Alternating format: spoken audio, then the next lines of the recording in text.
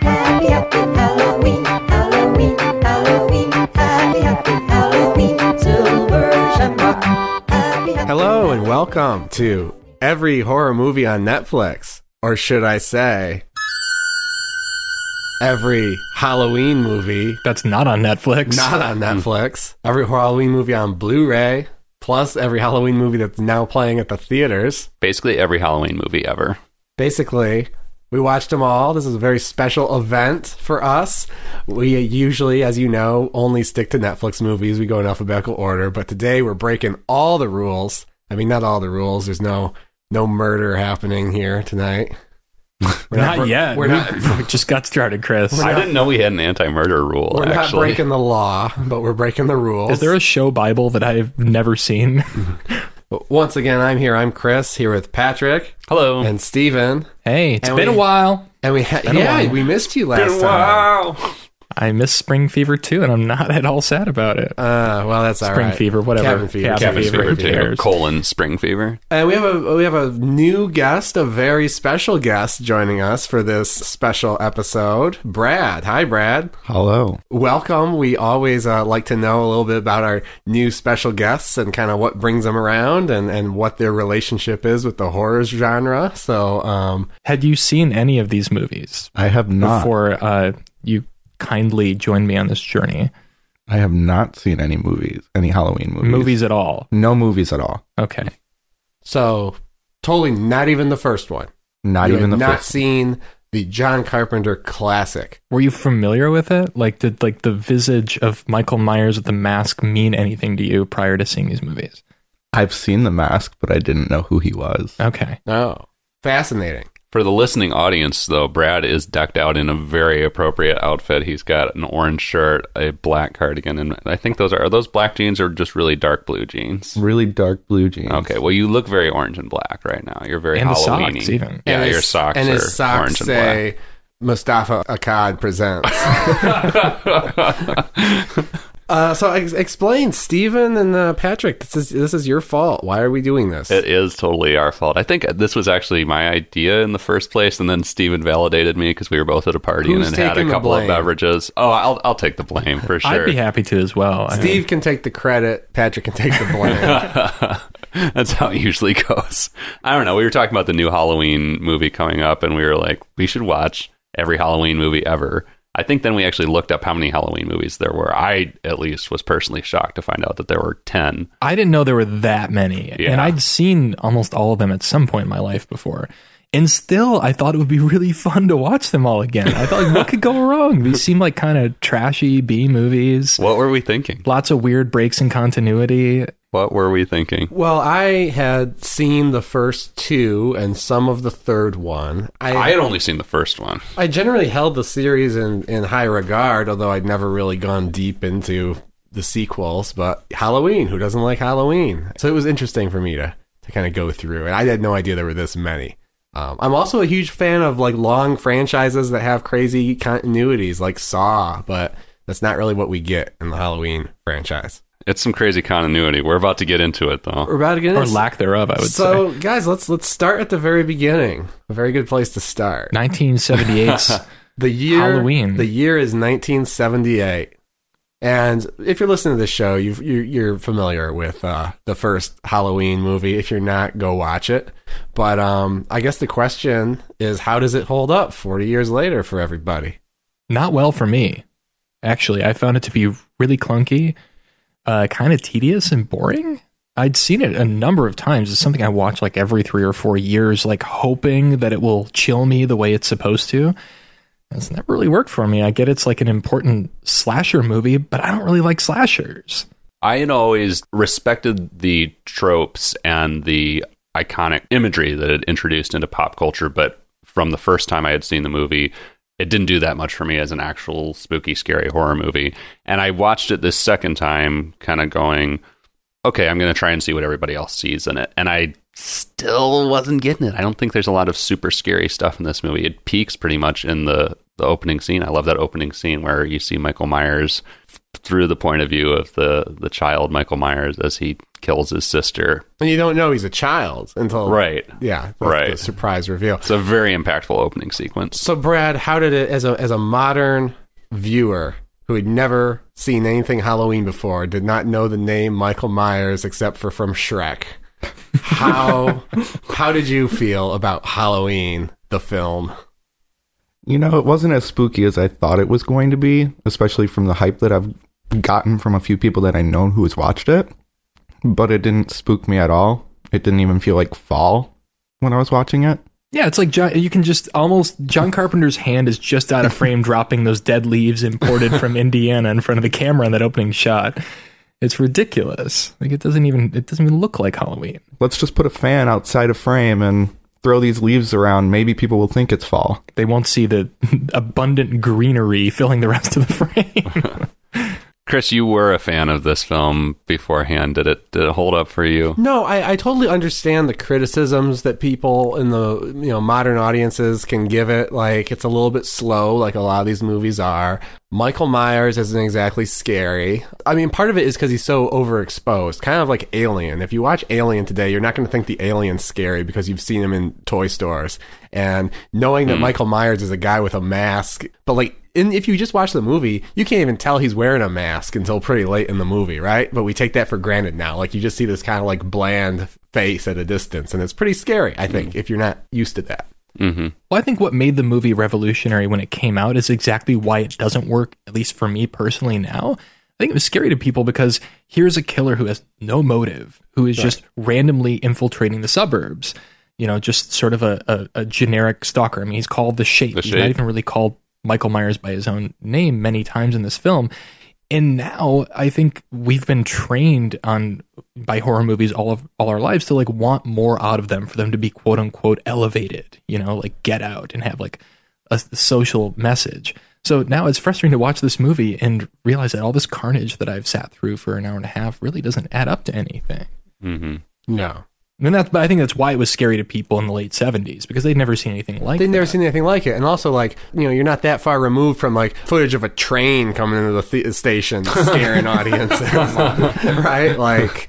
Well, that brings up something interesting. You had messaged me saying that the original Halloween is closer to the Wolfman than it is to the new Halloween movie that came out this year. Right. What?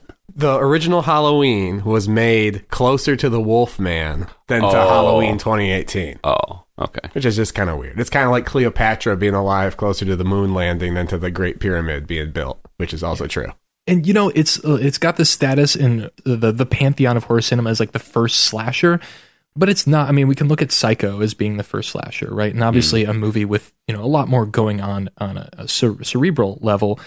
And then I didn't realize this, but Black Christmas, a movie I really love from the guy who went on to direct A Christmas Story, I think is arguably the first modern slasher. And that came out like 2 or 3 years before this. I don't know. I don't really understand how Halloween has this place as like a revolutionary new form of horror storytelling. Because it got popular. I guess so. I mean, although Psycho was really popular too, but I would be interested to be alive at the time this movie came out and just hear from people why it captured their imagination so I don't much. know, but my mom talks about seeing it in the theaters, and my dad, I think, saw it in the theaters, and they both loved it. My parents too. My mom like made me watch that movie when I started getting into horror movies as a kid. I think even then it didn't really do much for me. My mom can't wait to see the new one. Really? Yeah, which, I mean, my mom is like Jamie Lee Curtis's age, and so it's kind of cool to, this movie that she saw is now back, and it's got the same actress who she can relate to, and that's cool. Jamie Lee is not great in this first movie, though, I would say. Her performances improve a lot as the franchise goes on. Right. But, I always talk about how I feel like I'm interfacing with a director when I watch these movies. And for me, much of the joy of Halloween is just knowing that it was made on such a small budget. And John Carpenter is just out of frame throwing leaves. And it's a very simple movie that made a shit ton of money and is pretty effective at what it's trying to do, more or less, Yeah. No, and let's talk about that score. I mean, when we talk about this movie being iconic, I think people know that simple piano arpeggio just as well as they could recognize Michael Myers' mask. For sure. Well, we got to keep moving, guys, because we're doing 11 damn movies this episode. So that's 1 down, 10 to go. What do you guys think? Would you view it, cue it, or screw it? Halloween 1978 today. Steven. Cue it. It's important. I almost hesitate to say cue it because I've never enjoyed this movie. I want to say cue it because it's important, but I felt like subjecting Brad to this movie wasn't really worth it. Brad, would you watch it again? I think I would watch it again. So would you recommend someone view it or cue it or screw it? I just recommend somebody to cue it. Cue it, watch it, but if you don't, no big deal. Right. I say view it. I say, at least for the historical significance, you should view it. And I hate to stand on that, but I like Halloween. I'm not going to screw Halloween on my horror show. So, Patrick, what do you say? I would also get on the cue it train. Perfect. That brings us to Halloween 2, which, is an interesting movie because it picks up right on the heels of the first Halloween and basically involves Jamie Lee Curtis, who's the sole survivor, practically speaking, of the first movie, in a hospital, and Michael Myers shows up and starts killing off the staff. And it begins with like the last 5 minutes of the first Halloween, but shot from a different perspective. Like I feel like it's more from like Loomis's perspective, maybe slightly different angles. It almost made me wonder if it was like alternate takes from the first movie, but it really does jump off right where the last one left. We should say as a listener note here that we're going to be spoiling the shit out of all these movies with the exception of the Halloween 2018. We'll give you a spoiler room break for that one, but otherwise we're going to be telling you everything that happens in this movie. So when you go into Halloween 2018, you will know everything that has happened in the franchise to this point, and you can get it completely washed out of your head because they totally... Starting here, it doesn't matter. It doesn't matter. The new movie is a direct sequel to the first movie and not to any of the other ones, even the ones that also star Jamie Lee Curtis. No, it's fascinating to that opening scene of the second movie is fascinating to me because sequels used to do that, actually. I've been watching all the Friday the 13th movies this month as well for some fucking reason, and all those do that too. They'll show you sometimes like the last 5 fucking minutes of the preceding movie, which I kind of like that, kind of our story so far sort of thing. Last week on Halloween. I mean, sometimes it gets excessive, but I wish more movies would do that. Rocky series did that for several movies. That's fun. Yeah. And they also had this Rocky 2 started with them in the hospital too. Yeah. Lots of overlap. I wonder if Rocky was produced by Mustafa Akkad. Maybe. That's about all I'll give this movie credit for, though, because it's fucking boring as hell. Holy shit, it's mostly just Michael ambling around a hospital for 90 minutes. Holy shit. Yeah, and that sounds cool, but it's not really. It really isn't. And I know this bothered Brad. He doesn't seem to want to chime in, but this hospital is severely understaffed. Oh, that frustrated me the entire time, especially coming from me who's worked in hospitals. It completely understaffed, especially in the emergency wing. Yeah, he's just walking alone. Even in like the middle of the night? Even in the middle of the night, you have at least 10 workers and a few doctors. And more security guards around the entire premises. They had one security guard who was basically killed off in the beginning. And we're dealing with like somebody who survived a serial killer attack. Like there's a lot of people in Haddonfield that need emergency services tonight. Like 5. They should have like hit up some doctors on pagers. Maybe they were all killed before. It was Halloween night. I mean, presumably everybody'd had a little bit of punch at that point. At the town Halloween ball, which also kind of baffled me. Yes. Oh, God. Every important person in Haddonfield is at the same party. Yeah. There were a couple of colossally entertaining moments in this movie that I would rank among my favorite in the entire franchise. One of which is when What little kid? The kid who's dressed like Michael Myers. Is it a little kid? No. It's like a full-grown man dressed in like a Michael Myers like jumpsuit and mask who's walking down the street. Everyone mistakes him for Michael Myers. He crosses the street, and all of a sudden a fucking... Is it a van or a car or what? Plows into him. It's a cop car. A cop car, that's right. And then it plows into the side of an ambulance or a van or something like that. And it all just explodes in a fucking fireball. And there was something about the timing of it. It wasn't as funny when I went back and watched it on YouTube, but when I saw it the first time, just the timing of it and the absurdity of all these vehicles crashing into each other and exploding in a fireball was hilarious. I laughed my ass off. It makes zero sense that there would be somebody dressed up in this costume. Exact same outfit. Yeah, like William Shatner mask, painted white, maintenance worker outfit, whatever the fuck it is. I was also tremendously entertained by a kill scene that takes place in a hydrotherapy tub at the hospital where these two hospital employees sneak off to have a sexy moment in the hydrotherapy tub, and Michael kills off the one guy behind a kind of frosted piece of glass while the woman is waiting for him in the bathtub, and then he comes up behind her. Michael comes up behind the girl and is like touching her, and she doesn't realize it's him. She thinks it's her boo, and it's a really creepy moment. Actually, I was super creeped out by the whole thing and very entertained. Then he boils her to death in the tub, and I thought that was inventive. I think that was my favorite scene from the movie, just because the editing on that was really well done. Yeah. For the boiling off her face. Oh yeah, I think yeah, there's that a got different gruesome. reason you guys like that scene. though. Nobody wants to give Pamela Shoup some If I props here. wanted to, I would have said it. Well, all right. Well, let's give the Halloween 2 the blame that it deserves for introducing what's the dumbest fucking cancer on the franchise, which is the concept that Laurie Strode, Jamie Lee Curtis, is related to Michael Myers by blood, their sister and brother. Is that a cancer? I actually don't. I guess I don't have a problem with that concept. Just in it. I think it's at the root. dumb because it kind of hurts the everyman or the this could happen to you kind of sense of the first movie. I think that maybe I heard this on the Shockwaves podcast. I think I heard it from somebody. Maybe it wasn't them, but someone said, "You know why I'm not afraid of Michael Myers? Because I'm not his fucking sister." Like, Yeah, that really is sort of like what the rest of the series hinges on in some sense. I mean, we do follow other characters who are also inexplicably related to him, but if she was related to Michael Myers from the beginning, wouldn't she have some inkling? She would be behaving like Laurie does in H20 or the new Halloween movie. She'd be like, "Oh, my brother's a fucking serial killer. Don't correct me on that. It's H20 and I'm going to stand by it." all right. Before Chris was like, "I'm going to have this Well, no, debate." wait, this isn't the time for that debate. That's okay. coming. Oh, Yeah, we're getting that's a into few it. movies down the line. No, I mean, like if she's the younger sister and her older sister had been killed by her brother, I feel like she'd be a lot more cautious than she appears to be in the original Halloween. Oh, but she was adopted. She doesn't know. Okay, Blah, blah, blah, blah, blah. Bullshit.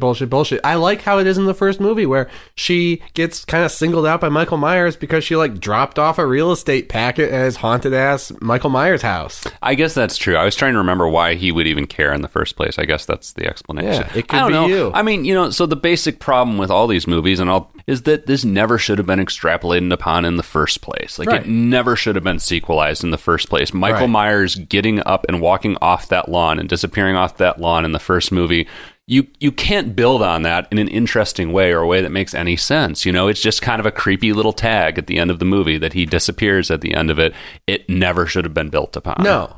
And not only that, Michael Myers as a character should not have it cannot carry a franchise because he has no motivations, he has no personality, he has no face, he has a knife, and he's a guy. Well, don't say that to Mr. Rob Zombie. Well, We'll be getting we'll to get that. But Well, we should explain at this point, so some like inside baseball stuff. Like, this was actually designed as a franchise, but not to follow Michael Myers. The idea was we could make a ton of money off a slasher movie with a generic title called Halloween, and then if it does well, every year we can make a movie called Halloween 2, 3, 4, 5 that it's a completely different story, kind of like an extended anthology. Well, that Was- brings us to the next movie. Yeah, but would you view, Q, or screw Halloween 2? and can I ask a quick Yeah. question about that first? Was that actually Carpenter's concept from Square One? I don't know if it was Carpenter's or Deborah Hill's or Mustafa Akkad. Akkad's. I honestly don't know. But I know But Carpenter... that was something that was envisioned from the start with the first one. Okay. Yeah, I mean, it was basically... I mean, the first movie, by all accounts, especially I think Carpenter has admitted to this, was kind of a cash grab. I mean, he was sort of seeing that horror movies were starting to become more, mainstream again, and that there was a lot of money to be made in a really cheaply made movie with, that didn't involve a lot of writing. There's so many special effects. There's so many what ifs that introduces. I mean, because that idea of an anthology of movies that are set at Halloween is actually pretty cool. It's a great idea. So, Anyway, I would screw Halloween 2. Oh yeah, screw it, fuck it, damn Not it. even because it's a horror. I mean, a lot of people say it's one of the best of the sequels, but just because I think it was the beginning of Michael Myers as a franchise anchor and the beginning of the Laurie Strode blood relative stuff. Like it damaged, I think, the franchise hugely by just existing. There are two, like I said, there are two moments in it that I found entertaining. I already described them to you guys in like 45 seconds. Other than that, this movie's boring as hell. What do you think, Brad? Screw it. Super boring. Steven? Yeah, screw it. I mean, the last thing I'll say about this before I move on is that, I was kind of confused as to what Carpenter's role was in the franchise going forward. He and Deborah Hill did write this movie, and that's disappointing to me. They knew they were making a piece of shit. Yeah. Screw it. Yeah. Yeah. Well, before we go to Halloween 3, I'm just going to say something nerdy about Mustafa Akkad, because I read his whole life story today. Who we should explain who he is. Right, I was curious about him because every Halloween movie starts with this like black screen, and the first thing you see is Mustafa Akkad presents, and then it's like Halloween. And I'm like, who the hell is Mustafa Akkad? He thinks he's Alfred Hitchcock or something. Well, he's a Syrian director and producer. And basically, he wanted to make epics like David Lean that kind of translated the Islamic world to Western audiences. But he basically produced the Halloween movies as a cash grab because he thought they were very profitable, and he kind of used that money to kind of pursue his passion projects, which were these Islamic films. Oh, that's kind of cool, though. And this is probably not why the point of view scene exists in Halloween, but I thought it was very interesting. So his first movie, his like masterpiece, is called The Message, and it was about the story of Muhammad. The problem with making a movie about Muhammad is, does anyone know? Yeah, you can't depict him. You can't depict him. Yeah. Like he shows like a shadow on a wall and stuff, which was controversial enough. But one of the things he did is he relied on point of view of Muhammad. Wow. And so it's kind of weird that he produced that, and then he did Halloween, which is also notable for a point of view shot. That seems like it would be more offensive than portraying him any other way. I don't know. But so that was his thing. And he did love the Halloween series, though. He loved Michael Myers. He demanded that Michael Myers never be killed. Yeah, which led to some interesting complications later on in the franchise that I learned about that I'll share later. And then his son now has kind of inherited the purse strings for Halloween because Mustafa Akkad was actually killed in a suicide bombing in 2005 in a hotel, I think in Syria again, or maybe somewhere else. Wow. So when you see Mustafa Akkad or you see Dedicated to Mustafa Akkad, that's who we're talking about. That's tragic. Yeah, it is. Wow. So, Halloween 3, Season of the Witch. Season of the Witch. And this is the movie that breaks away from Michael Myers. It dares to try to make Halloween a holiday anthology instead of a Michael Myers fiesta. And it introduces arguably the most memorable piece of music in the Halloween franchise. Happy, happy Halloween, Halloween, Halloween, happy, happy Halloween, Silver Shamrock. Never gets old. Love it. And you do hear it. How many fucking times? Does anybody want to estimate in this movie how many times we hear the song? At least 10. Oh, yeah, I would say more than 10. So the premise of Halloween 3 is basically there's a shady corporation, inflammatory anti-Irish sentiment in this movie. It's Silver Shamrock Corporation, led by a Irish guy, and they're the nation's largest seller of Halloween masks for kids. And there's this little murder mystery going on, and a doctor and a daughter of a victim are trying to solve it, trying to get to the bottom of it. And they're like a hilariously iconic Halloween mask company. Like every kid knows Silver Shamrock and wants to have a Silver Shamrock it's like mask. Pokemon. Yeah. Well, because they're being brainwashed. To what ends I never understood. It involves Stonehenge somehow. Yeah, and a bunch of computers in a circle with lightning everywhere. Their master conspiracy is they stole a piece of Stonehenge, like one of the huge tablets, and turned it into an occult ritual thing where they took pieces of Stonehenge and sewed them into the masks so that when a signal goes out over TV, it activates it and turns their heads and their bodies into maggots and spiders and snakes. Amazing. It is, to quote one of our other favorite podcasts, bonkers. It really is. But by the time it gets there, I was insane. so exhausted. I didn't care whatever the payoff was going to be. I feel like this movie was just kind of a slog. It feels like a ton of movies kind of stapled together. Yeah. You know, it feels like a James Bond movie at times because you got the like villain's lair. And by the way, all his henchmen are robots. Oh, I forgot that. That was a delightful surprise to me.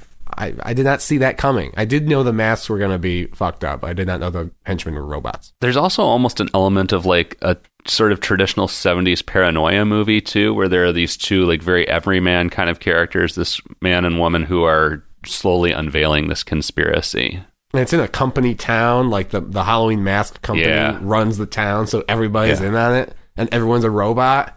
It's amazing. And there's PAs throughout the town too, so it's like they have a curfew at like 10 p.m. for Yeah. everybody to go inside so they can have their demonic shit happen at night. Right. Maybe that's when they plant the spiders in the mask. I don't know, but it's a creepy visual when you see the spiders in the mask. I like that. Yeah, it's cool. There's I wouldn't say it's a great movie, but there were a lot of little things I liked in Halloween 3. I mean, I'll give it points for being creative and bizarre and just sort of audacious, I guess, but it's not cohesive at all. No, it's not. I did like that they tried to break away from Michael Myers, do something new. And of course, Yeah. the audiences rejected it because Well, it's too little too late. You can't come out with Halloween 2 where people expect that Michael Myers is going to keep, rising back from the grave or from the flames and then drop this on them with Halloween in the title. I can understand why people felt burned by it. and to add insult to injury, it's not in the same universe because they watched the original Halloween movie on TV. Oh, yeah. In this movie. And it's advertised as something like the enduring classic, Halloween. The movie came out, Season of the Witch came out in 82, Halloween came out in 78. So it's been 4 years. It's already an enduring classic. I feel like that's awful ballsy, especially when it's your own movie that you produced, And there's no witch in this movie. It's Oh, called no. Halloween 3, Season of the Witch, and there's no witch other than the witch masks that we see the kids wear. And they don't use the Donovan song. I was really expecting Sadly. that to be like a killer credits cue at the end or something. I sang it to myself a lot after I watched this movie. Let me tell you my favorite part real quick. Like I said, the robot thing took me completely by surprise. The whole action starts with one of these robot henchmen kills somebody and then goes to a car and just sets himself on fire. And then there's a lab assistant who's like sifting through the pieces trying to like identify the remains or whatever. And she's like, someone messed up and sent me parts of the car instead of the body, blah, blah, blah, blah, blah. And then it comes back around. Turns out she had the parts of the body, but the body's a robot. I thought that was clever. I like that. I like the little medical lab stuff. Lots of fun little notes in here. I say, cue it. Also, we should note there's a really dumb last-minute twist where one of our heroes turns out to be a robot because the movie needs some sort of shocking. Well, no, she gets turned into a robot. I don't. Whatever. I thought it was. She's human. The love interest gets captured, and then when she is released, she's a robot and tries to kill our other hero. And the joke is, as a robot, she has more agency than when she was a human woman. Is that? Wait, you're saying that's their joke, That's or my you're joke. making a joke? I'm making okay. the observation because she is kind of just like 18 and exists to have sex with the 50-year-old hero. I actually thought she had kind of some spark and that she did have some agency. That I was particularly disappointed in that twist because it felt like it sort of robbed her of that and robbed me of what I thought was a somewhat engaging character in this movie. Man, I don't know. Different strokes. Screw It it. leaves a lot open to interpretation. Screw it. No, actually, you know what? I'm going to say cue it because it is creative and if you're interested in the franchise, it's worth checking out just for its interesting departure from the subject matter of all the other movies. It's interesting. I say cue it. I really liked it. Obviously it fell flat in several points and you get bored, but it was very creative. just the moral of the story for me is don't listen to the audiences. Don't let the audiences tell you what they think they want because they don't know. Fuck the audiences. Which actually, Except our audience. We love our listeners. Oh yeah. I Chris, give wait, the did you- soundtrack a view it though, or a listen to it. Oh, no, actually, yeah, the soundtrack outside of the annoying theme song that they play on the TV for the mass commercials is really cool. It's great. I listen to it all the time. I've probably listened to it 9 or 10 times since seeing this movie. Yeah, it's super chill. And the villain was a good actor. Cochran. Oh, yeah. He was good. All right, anyways. Halloween 4, The Return of Michael Myers, guys. He's back. Yeah, they put that right in the tagline so you know that this is not going to be a shitty movie like Halloween 3. And it took him 6 years to bring him back. It came out, I believe, the year the three of us were born, right? We're all 88 babies. Oh yeah, so there is kind of a big there's a big jump in the franchise where you feel like you're watching contemporary movies all of a sudden. The franchise is very like Michael. So often you think it's dead, and yet no matter how definite the death seems to have been, it still comes back every few years. Yeah, every few years around Halloween, Mustafa Akkad returns to make a killing. Yeah. Laurie is out of the picture in this one. And this was one of the things that really blew my mind. I was just trying to figure out what the fuck was going on for the first probably 20 minutes of this movie, because Halloween 2, the last time we saw all these characters, Halloween 2 ends with Laurie being safe in the back of an ambulance. Dr. Loomis, who we haven't talked about at all yet, actually, but he's a recurring character, certainly. Dr. Loomis sacrificing himself and apparently dying and killing Michael Myers in the process. In an inferno. A blaze. Yeah. Just sets the hospital on fucking fire. And at the beginning of this movie, everything we thought we knew from the end of the previous movie has been reversed. Laurie is now dead, and Michael and Dr. Loomis are alive. Dr. Loomis has some fucking weird burn on his face. It looks like someone just stuck a fucking prosthetic ear on his cheek. Yeah, and it's like different from scene to scene. It's very glaring. It's hilarious. But it's appropriate that we're talking about Loomis now, because I feel like this is Loomis's movie. Oh, this true, is when he yeah. really gets time to shine. Is it that compelling? I don't think so. Compared to everything else in the movie, though, like, as shitty as these movies get, I rarely get tired of seeing batshit alarmist Loomis. Like, He seems tanked in almost every scene in this film. Michael Myers becomes so unintimidating in Halloween 4, Halloween 5. His mask looks like shit. The kills are shit. To have Donald Pleasance still going around, like, selling you that this guy's terrifying and you need to call the National Guard, it helps. He's so much more batshit than I remembered. Like, I certainly remembered this character from the first time I saw Halloween, but when I rewatched Halloween for this little mission that we've been on, I was like, holy shit, Pleasance plays him so much more over the top than I remembered. Like, the character is fucking crazy. There are some interesting moments for Michael in this. Like, I enjoyed the moment at the end where our disposable heroine of the movie is trying to get away from Michael, and he's on top of a truck, just like clinging to the truck as she's trying to shake him off the truck and also protect our young protagonist, Jamie. Jamie, who is going to be with us for a few movies. This is supposedly Laurie's daughter. Laurie Strode, a.k.a. Jamie Lee Curtis, her daughter, who is now in, like, foster family. Yeah. And because Michael Myers, of course, has a thirst to kill off his own bloodline or something, now she's, his main target.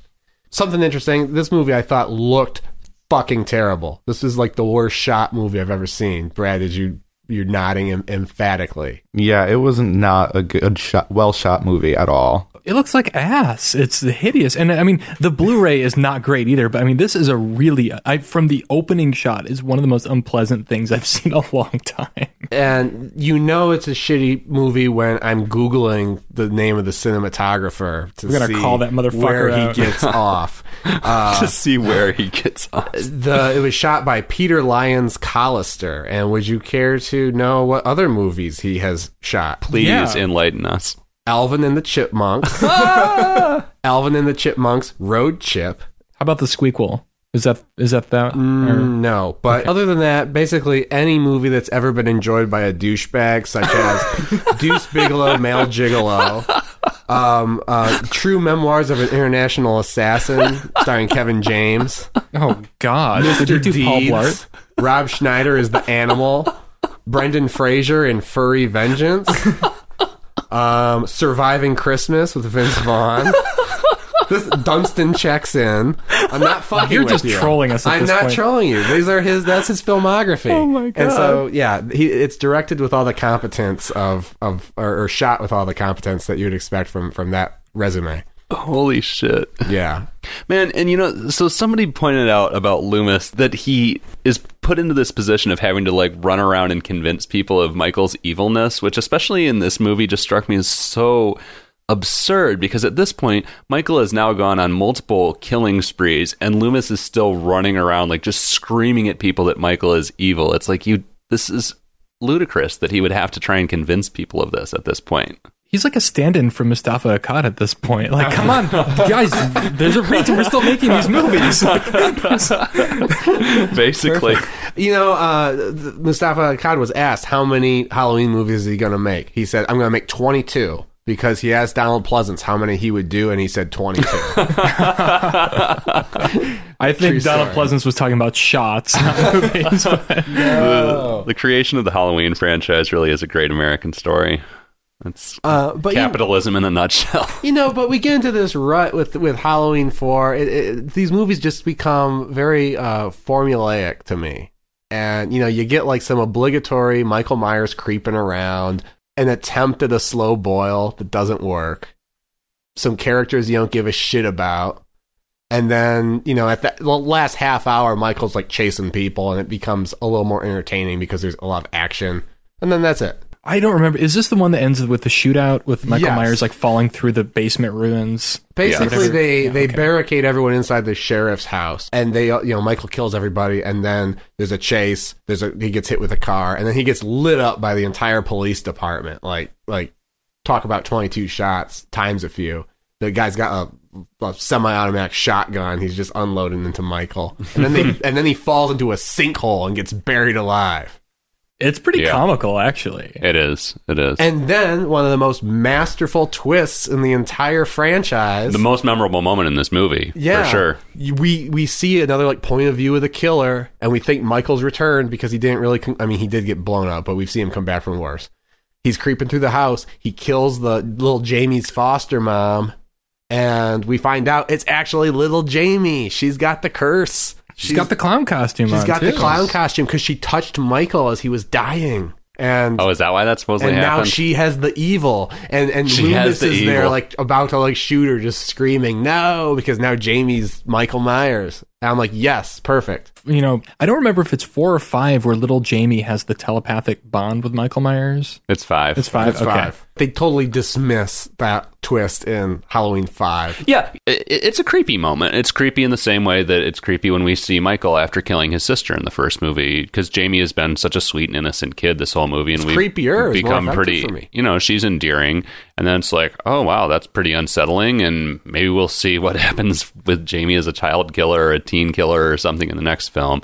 But no, it pretty much gets thrown out the window. I mean, Jamie is institutionalized in the next movie, but basically she's the protagonist still. She's a strong character, and there's really nothing else about her having killed anybody. Speaking of institutionalized, this movie has a fetish for comas and psych wards. 4 or 5? No, I'm sorry, the franchise. Oh, My mistake. yeah. How many times, and I'm sure we can count plenty more in the next few movies, does a character spend either half or an entire movie in a coma or hospitalized or in a psych ward? Or, Even Michael Myers. Catatonic, and just not talking. Yeah. What a mess. So would you view it, cue it, or screw Halloween 4, Steven? Screw it. I give it my strongest screw it so far. Screw it, definitely. Patrick? Yeah, to screw it. I think I would agree with the strongest screw it so far. I mean, 2 is dull.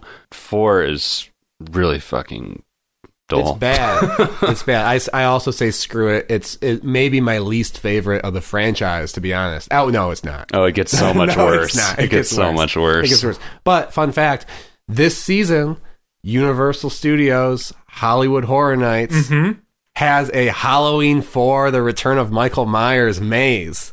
Oh, what? They picked Halloween 4, and I guess the maze follows the beats of the movie. You see the roadside diner where he kills everybody and all that stuff. But I want to get on a plane and go check it out. So yeah, Halloween 5. Halloween 5 is the Jamie the Returns. curse The of revenge? Michael Oh, Myers. the Or is curse. it it's the revenge. Revenge, yeah. It's the revenge of Michael 6 Myers. is the curse. And Oh, that makes sense. Okay. it opens with one of my favorite sequences of the series, and this is really, I think, the direction these movies should have gone a little bit more in. It, again, ends right on the heels of Halloween 4, so you see Michael getting shot up, you see him fall into the sinkhole, but then we stay with him as he gets sucked through the sinkhole into like an underground mine that's like, they throw dynamite into the sinkhole to finish him off, and he like barely escapes. He's like sliding down a river as the explosion tears apart the mine behind him. Oh, that was comical to me. I laughed Yeah, out it was loud. comical, Oh, but it okay. seems like it wasn't tongue-in-cheek, but it seems like it felt that way. And I wish they would have more fun with the idea of Michael just like can't be killed, and he's like always doing sneaky stuff. Yeah. These movies are at this point like a perfect metaphor for capitalism in the film industry. Like that opening shot is just like Michael like struggling to hold on, to stay relevant, to stay alive so they can make another movie. Right. This one opens up with Jamie being mute, right? Yeah. Oh, yeah. Jamie is mute for most of this movie. And then somehow she randomly starts talking again. Was it because she got scared and Yeah, she it's- found her it's- voice? It's trauma-induced muteness, which is apparently a real, like, medically noted condition. So theoretically, the events of the first movie made her mute, and then I forget what happens in this movie that causes her to start speaking again. But apparently, that actually happens in real life after people experience trauma sometimes. So I don't know. There was is a very little movie- memorable about this movie for me. This is a movie that I hated. I hated it for so long, and then a switch turned, and I was like, I think I love this movie, actually. What was the switch? What happened? It just got to a part where it was just so insane, so bizarre. I just couldn't look away, and I wanted to see more. like it starts off the way the rest of these do, but then it gets to this point where like Jamie is like touching Michael's face, and it's a tender moment, and then like Loomis is like beating him with a 2x4, and I was like, yes, this is beautiful. This is amazing. It does feel like this is the movie where it doesn't last that long, where like it's fully embraced by Mustafa Akkad and the other producers that like this is a fucking soap opera. Oh yeah, it's it a goes soap opera. so far over the top. And also, Tina is in it, who I fell in love with. Tina. Tell me about Tina. Tina is the friend of Jamie's foster sister, Oh yeah. who's very vivacious and seems like she's a little bit in on the joke the whole time. She's like the irreverent friend. That's all I gotta say about Tina. Tina didn't do much for me. The Man in Black makes his first appearance, and the Switch is just the setup for the dumbest fucking non-reveal of all time. There's a guy who's like sort of cowboy-looking dude in all black who starts showing up. We don't know who he is, and he busts Michael out of jail and kidnaps Jamie at the end, and that's the end, and we don't know who he is. It's a really fucking stupid ending that is only to become even fucking stupider when we learn more about it in the next film. Oh, I did like how this movie has longer sequences of suspense than the other ones, kind of. You could call it filler, or you could call it, taking its time. But there's some scenes that just kind of stretch out a little bit longer than usual. Which is what I want out of these movies. Like I don't really care about the interpersonal drama and all the, the family lineage bullshit. I just want to be scared. I want to feel tense, the way that that I didn't even feel in the original film. But, they're slasher movies. They give us too much to chew on, to the point that I don't even remember some of the characters we're talking about. That'd be nice, but I almost feel like it's asking too much. Like, I would just be happy, because I like soap opera-y kind of things. Like, I love the Fast and the Furious movies, because they just feel like a giant fucking soap opera. And I would take even just the soap opera stuff in these movies actually being better done. Things like The Man in Black actually fucking paying off in some way or another. And then I feel like suspense is, if I can get that as well, that'd be just cherry on the fucking sundae. But I don't even have the vanilla ice cream to begin with, I mean, this is a good point to check in on like where we were at in the journey so far at this fifth film. Oh, I need to view it, cue it, or screw it from you first. You do? Okay, screw it. Brad. Screw it. Patrick. Screw it. I say cue it. Fuck you guys. Wow. This movie was batshit, and I kind of liked it. All right, continue, Steven. Oh, well, what I was going to say is like when I was thinking about, let's watch the whole franchise, which I've seen most of the sequels or bits of them more than I've seen the first two movies. I had never seen Halloween 2 when we started this adventure, if you want to call it that, because like Misadventure. AMC and Sci-Fi, when they do their horror movie marathons, they would almost exclusively only show 4, 5, and 6. They wouldn't show the first one, the second one, or Season of the Witch, and they often would show them out of order. I don't know if you guys have a Not lot of that it experience matters. watching these like AMC Fear Fest marathons or whatever. Yeah, it really doesn't matter. But I thought like, I remember they kind of turn into like sort of a ridiculous soap opera at some point, and there's lots of good, gore and kills and stuff. I thought it would be fun on that level. It ended up just being kind of exhausting. No, Just if they for me. commit to that more. Yeah. Because 4, 5, and 6 kind of work as a trilogy. They're tonally similar. Yeah. Because, I mean, with I can see that. with H20, they realized that the past H2O. several movies have been fucking shitty and that they need to discard it all. So, yeah, 4, 5, and 6. A couple work other as- general thoughts on the franchise I have. One is any scene where Michael Myers drives a car is hilarious to me. Well, yeah, I mean, because he's just this lumbering shape that you really only see, for the most part, either standing up or doing that kind of like Count Dracula thing when he's lying on the ground after he's been shot and he sits up perfectly straight on the waist Michael up. Myers ab workout. Yeah, like I don't want to see Michael Myers, driving a car, ordering, takeout. Like, it's just not scary. Like, you assume he does these things, but yeah, you just see him like kind of standing around, or like that look he does where he just kind of like looks to the side, like when he doesn't understand what's going on. Yeah. And then you see him like driving a car and like speeding away. I'm like, what? That reminds me, it was like it was probably before this point, but something I really I latched onto while watching these movies is like the evolution of the mask. Ugh. Or Because de-evolution of the mask. Yeah, the de-evolution of the mask. The mask is different in every movie, and arguably it never looks even remotely as good or as creepy or as like form-fitting as it is in the first film. Halloween 6, I would argue, has the worst mask in the whole series. Anybody want to back me up on that? I would agree. It's the worst mask in this round of movies. I think it gets... his hair is like a little bit like spiky, like he's a skater boy. It's definitely like the chunkiest mask, like the neck. Would normally he would tuck the neck of the mask into his shirt. It's just kind of hanging out, really wide, kind of like bell shape. I don't know, Steve. You might be thinking of Halloween 5 or 4 because in my notes, Halloween 6 says the mask is better. Oh, That's all. I have nothing else to back that up, but I remember it looking horrible in 4 and 5, and I liked it better in 6. The worst masks by far in Halloween Resurrection and H20 because the mask has eyebrows suddenly, which is really fucking weird. But yeah, the mask it definitely degenerates over time. They started drawing features in a mask like those eyebrows. That was really concerning for me. Yeah, they're like badly penciled on eyebrows. sometimes Michael Myers feels like glamming it up. I mean, I'll allow it. Here, let me grab that Sharpie. I got to draw on some eyebrows today. I got to look more menacing. Man, actually, you know what? I might be full of shit. There are some eyebrows on the mask in the original version. Hold on. They're just not as pronounced. They're not as arched as they were in H20. All right, guys, I happen to have the brand new Fangoria back from the dead with Michael Myers on the cover. What's a Fangoria, Steven? If you don't know what Fangoria is, you should go listen to a different podcast. Whoa. No, stay here. We love you guys. We love you. It's the definitive horror fan magazine. Back definitive again. horror fan I was magazine. gonna say rude. I mean, seriously, though, I'm looking, there's a spread of all the Michael Myers masks. The article is The Changing Shape. And I think, six might be the worst. Let's pass this around.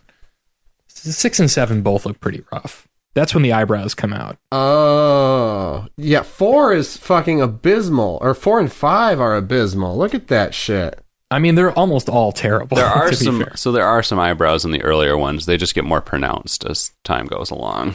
That's a beautiful magazine, though. I may have to subscribe. You should. Look at that perfect bound, thick as fuck. THICC. All right, are these in order? Yeah. Wow, 4 does look like shit. Holy shit. So who wants to talk about Halloween 6, The Curse of Michael Myers? Oh, I'd be thrilled to. I mean, this is really, I think, maybe the high point in the franchise, or at least the original continuity for me, because we get some cult action up in this shit. Suddenly, we feel the need to explain how Michael Myers is, invincible and has lasted this long. No, and sustained this many injuries. I mean, you talk about a batshit movie. This movie is batshit to me. This movie's pretty batshit. We got Paul Rudd. Paul Stephen Rudd.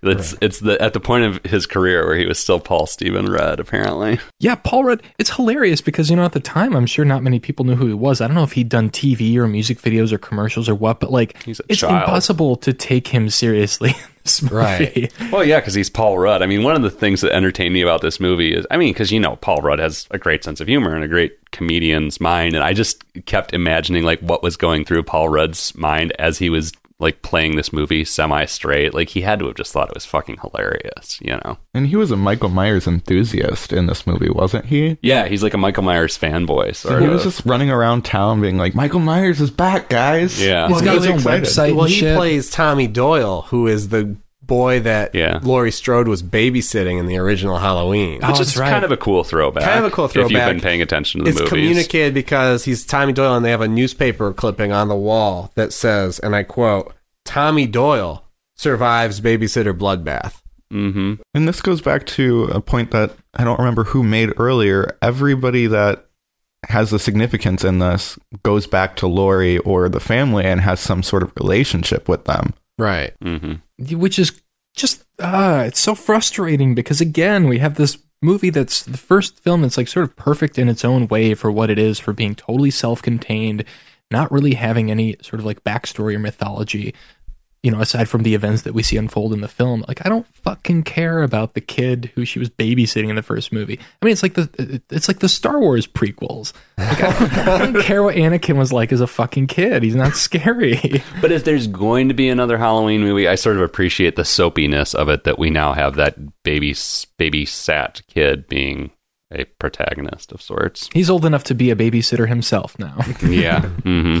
This movie, though, is apparently test audiences responded poorly to it, and one of the actors in the film described the test audience as being comprised exclusively of 14-year-olds, and so they changed the ending. There are two different cuts of this film. We obviously only saw the theatrical version, but I've heard that There's the a other producer's version, cut. the producer's cut, yeah, That doubles down not on the that cult different. stuff. Yeah. I've heard Yeah. it is different. I don't know how different, but I've heard that it really doubles down on the like cult stuff. They go into all this horse shit. Michael Myers is evil because he had the mark of thorn from the pagan times. Jesus Christ! Hold on. So did the Mark of Thorn make an appearance in an earlier movie? Yeah, it shows up briefly in 5. Okay. It's on the hand or whatever. Was it like because I didn't get the sense there's any kind of like overarching plan. This is not the MCU we're talking about here. Like they just expected they were going to keep making sequels, but bringing in new writers and directors. Was it just like a fluke that maybe the actor who played Michael Myers had a tattoo on his hand, and they were like, "Oh wow, we should play with that"? No, it's actually shown in like a close-up, I think, briefly in Halloween 5. Like they make a point of showing that tattoo. They were trying to do something with it. I doubt that they knew what they wanted to do with it, but they pointedly showed it. Okay. I don't even remember what happened in this movie, but I do remember the things that I liked, which one is a subtle note. Paul Rudd goes to the train station because he's looking for a baby. He's looking for Jamie's baby. Yeah. Oh, God. Yeah. Don't have a newborn baby as a MacGuffin in your horror movie. Yeah.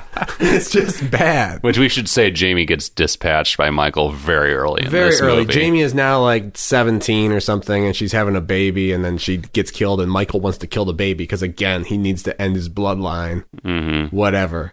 And the baby was born 2 days ago, but it's like 12 pounds. That's insane. But he goes to the train station to look for the baby, and there's a map of the rail line, and it has Haddonfield on it. It has Smith's Grove on it, which is, of course, where the asylum is. Yeah. And then it has some other Illinois towns, and I actually looked them up, and there's a real Illinois town. So based on the map in Halloween 6, we can approximate the actual location of Haddonfield in the United States. And I thought that was cool. There's also a Sexy Bride of Frankenstein, which, as you know, is my fetish. Oh man, I've got a T-shirt to send you. Oh, yes. Off please cast. do. Okay. Okay. And then the ending of this movie is amazing. Are you shitting me?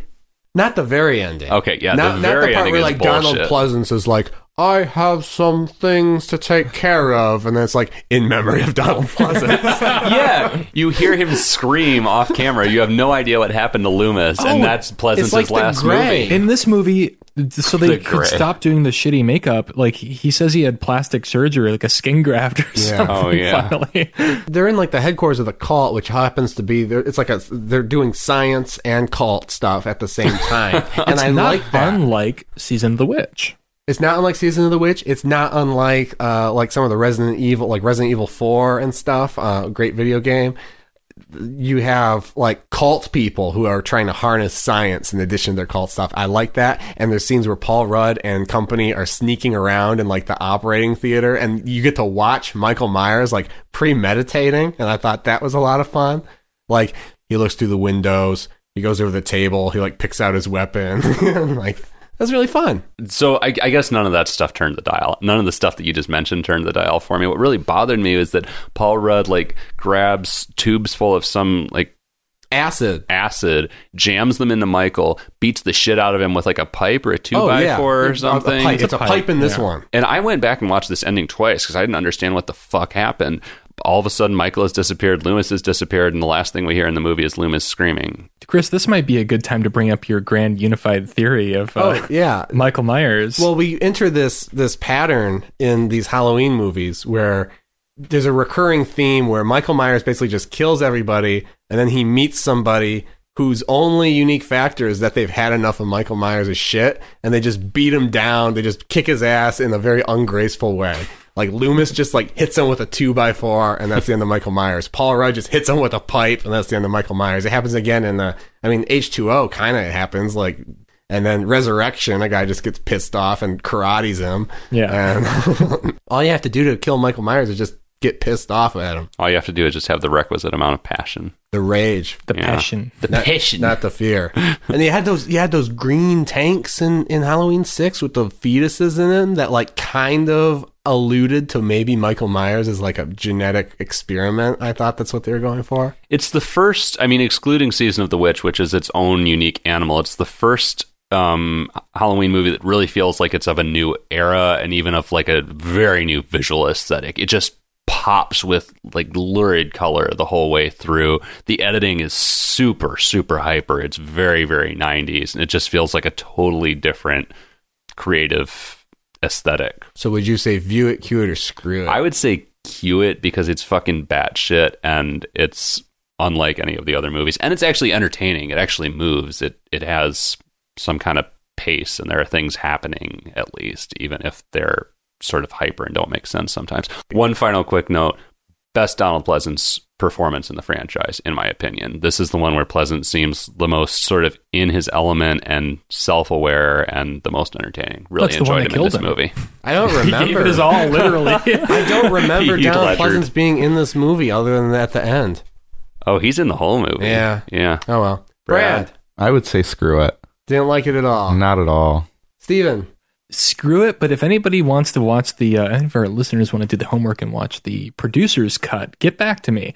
Judging this movie purely on, like, against other Halloween movies, I do kind of admire, like, as Patrick said, it moves, it's got a style, which is something the previous two films didn't have at all, and it's totally fucking bonkers. I mean, it makes sense that if you're going to keep this franchise running, at some point, you've got to throw in the supernatural. Otherwise, it doesn't make sense that Michael Myers keeps coming back from the dead. So, I mean, I give it some points for just going all out crazy soap opera nonsense, but it's still a screw it. I didn't even remember the fucking babies in jars at the end. That's how exhausted I was by the time we got there. It is exhausting. I'll give it a cue it. I mean, I don't know to what extent I'm grading on a curve at this point with the Halloween series, but I thought there was enough inventive stuff in it and enough, it had style. It was fun. Anyway, Halloween 6, cue it. And that's the end of that continuity. Because now we go to Halloween H2O 20 years later. Okay, it's not H2O. Please offer at least some rational explanation for why you keep saying I got this. it right here, motherfucker. This is a teaser from the ad that was on like a VHS tape of the day, and I remember these ads. This is why I know it's H2O. Listen to this, bitch. Listen to this. That lives up to the original Halloween H2O.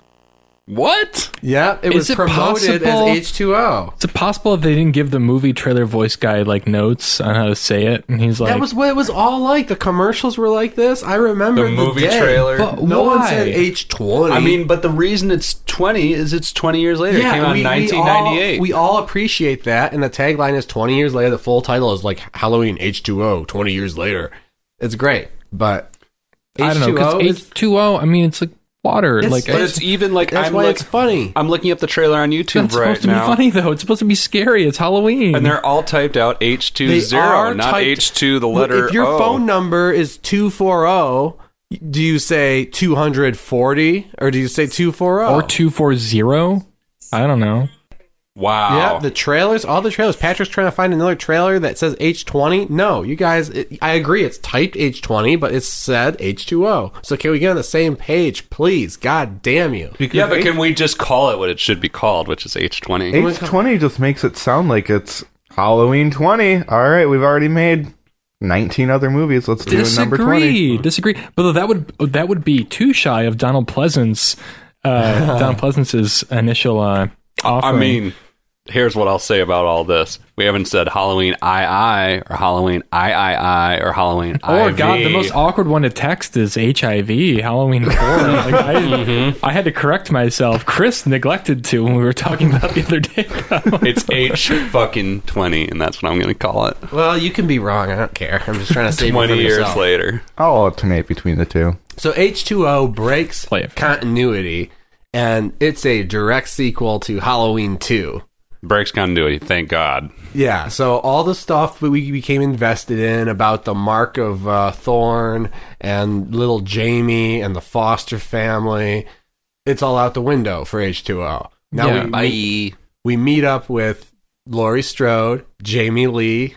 This movie was made in 1998, so 20 years after the original. She's a headmistress at a Do you private mean school. 2 years after the original? Get the fuck out. Yeah, she's at a boarding school in California. Yeah. Struggling with the PTSD. Struggling with her teenage son, played by Josh 90s Hartnett. heartthrob Josh Hartnett. Introducing yeah. Josh Hartnett. This is his first movie? I think so. I Wow. could be wrong. There are a lot of bad roles in this for actors who would go on to become notable, like Joseph LL Cool J Gordon-Levitt. has done so much better. We'll get to LL Cool J. Joseph Gordon-Levitt has a brief role in this where he plays a really ridiculous character. Michelle Williams has a really bad role in this. Well, there are no good roles in the Halloween movie unless you're Jamie Lee Curtis. Yeah, but I mean, just still like some people who would go on to be, Oscar nominees, Right. LL Cool J, though, is the most bizarrely superfluous character maybe in the whole franchise. He plays a security guard at this private school, and there's sort of a running thread about how he wants to write erotica, and so he's on the phone talking to his bae about, like, he'll be reading her his latest erotica. Nothing ever comes of this. It's just supposed to be funny, I guess. I'm okay with that though, because compared to the alternative, which is having characters who are boring as hell and exist only to get stabbed. Like if you're gonna insert some dead body people, But he doesn't get killed. He survives, doesn't he? Oh, he almost gets killed. He does survive, I think, but by the skin of his teeth. I mean, he has virtually no significance to the plot.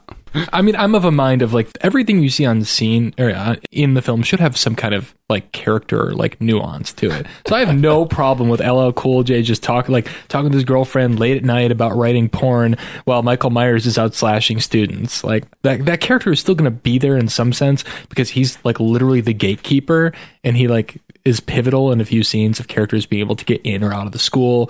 Right, and he's also the So they might as well have a personality, right? He's also the sole security force on the premises. So, when he gets shot or whatever happens to him, you're like, uh-oh, now there's no one to save these kids from the Butcher Man. And Well, he's really and- not convincing of a security guard either. Well, Well, he's a boarding because school. he's not focused on his job, right? He's focused on this other thing. So why not make the other thing like He's at least focused on entertaining writing to about us? titties. Exactly. So like that's why like it has to be made sense that he's so lax with the students, like getting in or out of school whenever they feel like it or staying in for the night. So I don't know. This movie is boring for a long time. Like nothing happens for 30, 45 minutes, something like I that. wouldn't call it boring. I know what you're saying. And then the last 15 minutes are just a fucking banger. Right. They are. It kind of follows the premise follows the beats of all these other Halloween movies where it's like super slow. We know Michael Myers is going to start killing people, so can we get to it already?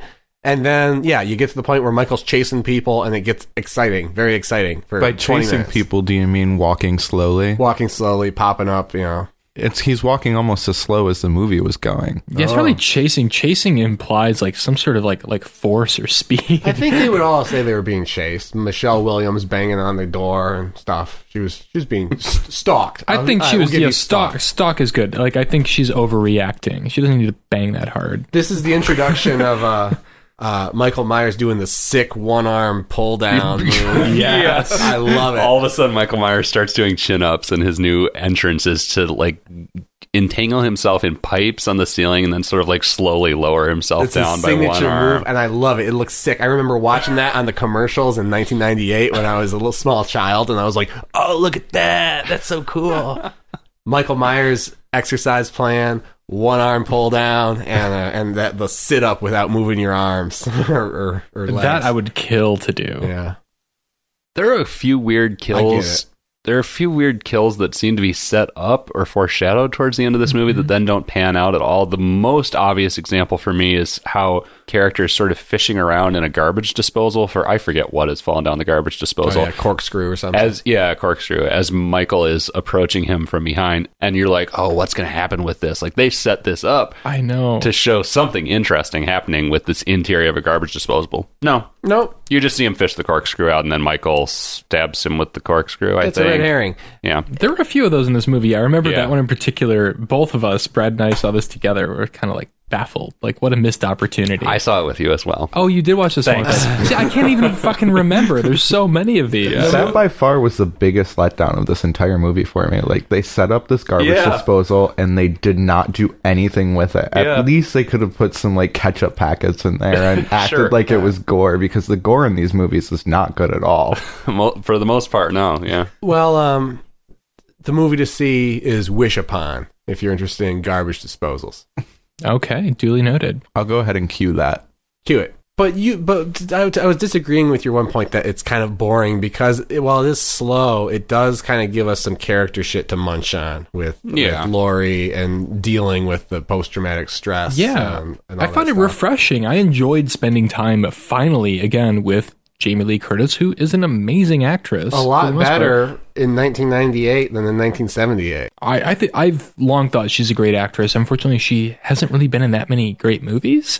But when she's given a chance to shine, she's fucking fantastic. I thought she was great in H20. I agree, except I would call it H2O. Okay. And I was really excited to see her return to this role for the new Halloween, for Halloween 2018. Or is it 2018? 2018? I'm not sure how to pronounce it. Because she is very talented. She's been given a short shrift in her career. Maybe by choice. Maybe she chooses not to act that much because she's got all that sweet Halloween money coming in through the royalties. Well, let's talk about the most exciting thing about Halloween H20, which is the ending. Jamie Lee has a big showdown with fucking Michael. And this is what I've been waiting for the whole fucking movie. This is what I mean when I talk about the movie being boring, is I'm waiting for that moment where Jamie Lee finally grabs a fucking fire axe and says, I'm going after Michael. And she goes into the grounds of the private school, sends everybody else out, closes the gate, and it's like, it's just me and Michael. That's what I've been waiting for, right? You know, so she goes after him. They face off. Michael is captured. He's put in the back of a fucking police van, and then Jamie Lee steals a gun, hijacks the police van at gunpoint, and drives Michael off into the wilderness. Ends up, some other shit happens. Michael gets crushed between a car and a tree. You mean, I think. Michael, and I'm holding up air quotes. Oh, we'll get to that. don't remind me. Just let me enjoy this. It's a great climax. Let me enjoy reliving this at least before it gets ruined for me all over again. I mean, I was disappointed that the van didn't explode like in True. Halloween 2. True. But Michael is pinned between this van and a tree, and he sort of reaches out to Laurie, like, you know, there's a question about maybe it's a human moment. Maybe they're actually going to connect, you know, maybe Laurie is going to show some vulnerability. But no, she reaches out to him for a minute, and she pulls her hand back. She takes the fucking fire axe, and she just decapitates the motherfucker with a single stroke. You see Michael's head lying on the fucking ground. You see Laurie just kind of like stand there like, yeah, I fucking did it. End of movie.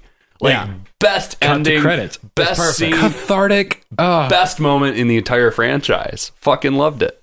Because that's what I've been waiting for. That's what we've been waiting for, is a conclusive end to Michael with no fucking bullshit about how he might come back. Laurie getting her fucking revenge. Great moment. It's the only worthy sequel to the original, because all I care about is this woman who, at the time of the first movie, is obviously a girl, has this thing happen to her that she has no control over. It doesn't make any sense. It haunts her for her entire life, and all she wants, she's struggling through life, like wondering if she's going to have that confrontation and be able to finally overcome her fear and her anger, and she gets it. Cut to credits.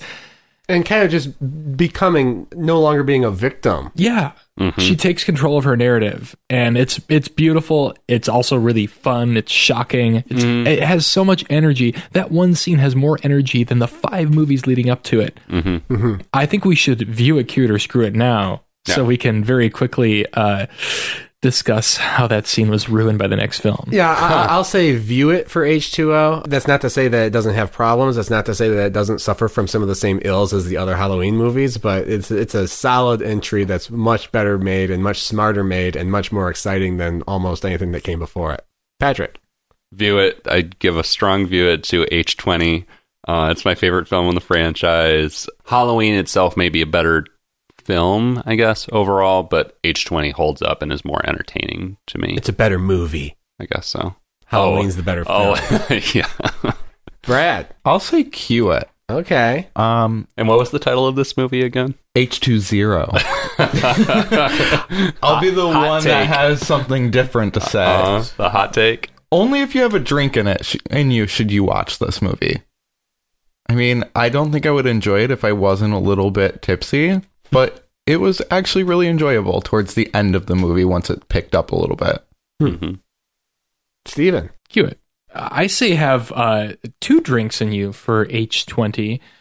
I think it's a fun time, but I do feel like it's very dated. We haven't talked about how fucking 1998 this movie is. Yeah. It feels like a remake of Scream. Yeah. Yeah, a little bit. That's Yeah. that's an interesting point. I could definitely see that vibe in it. Yeah, it's fun, but like you really have to forgive a lot of shortcomings here. It's very 90s. I mean, Christ, Josh Hartnett is in it, possibly his first role. That tells you everything you need to know. Mm-hmm. But it's cool to see Laurie back taking control of her narrative, no longer just being the victim. And Christ, that final scene is fantastic. Which leads us to Halloween Resurrection. Is that how you'd pronounce it, Chris? No, You know what? This is the it's last time- R-E-Surrection. No, this is the last time I'm going to try to be accurate about something on this show. I'm just getting kicked over my H2O. H20. But yeah, we move on to Halloween Resurrection, which wastes no time in shitting on everything that was good about the last so movie. hard, just like explosive diarrhea. So what happened is Jamie Lee Curtis said she would return to the franchise on one condition, and that was if they killed off Michael Myers and put a cap on her story. Unfortunately, as I've said, Mustafa Akkad said, "You're not killing Michael Myers on my watch." So they cooked up a conspiracy while they were shooting Yes. H2O. This is so fucked up. Yeah, where in the canon, Michael Myers, after he was knocked out, woke up, swapped clothes with a paramedic, and then the Laurie actually killed an innocent man who was dressed like Michael Myers and unable to speak because he had a crushed throat. And we should mention, I want to throw in one other little fact about this, that scene was filmed the day after H20's principal photography ended. Like, they were already shooting the scene that undid this whole, like, banger of an ending. Whoa. Right so after Jamie they Lee did Curtis is H20. like flying back home. Yeah. Oh, that's really fucked up. It is really fucked And up. I want to know how Jamie Lee Curtis got involved in this movie. Like, Resurrection? yeah. It had to Yeah. be contractual. Like, that's the only thing. Like, she must have signed on for 2 movies, and then she negotiated it down to being like, all right, just fucking kill my character off so I can be done with this, and do it quickly. Do it in the first 5 minutes of the movie. Yeah, it's complete trash. She's in the hospital. Michael shows up. There's a little bit of a showdown again. You think she's going to kick his ass a little bit, but no, he gets to jump on her and she falls to her death. It just felt like such an unnecessary fuck you to the Laurie Strode character, especially after what happened to her in the last movie. Like, why? Because we don't see Jamie Lee Curtis in the movie again after this. Like, why go to such lengths to basically just fuck her and her character over? And even why pay to have her in the movie in the first place, to have this shitty prologue to a completely different concept that ensues from there? I haven't seen a movie dispense the previous installment in such a hasty fashion since The Last Jedi. Oh my god. It's just malpractice. Yeah. And you know what? What made it even worse for me is produced by Harvey Weinstein. Oh yeah. We had that same So, revelation while watching. Yeah, it. like I feel like they need to put little stars next to movies on like PlayStation Store or wherever you rent your digital movies that say, "Watch out! This was produced by Weinstein." this movie's going to be terrible to women. This is going to his legal defense if you rent this movie.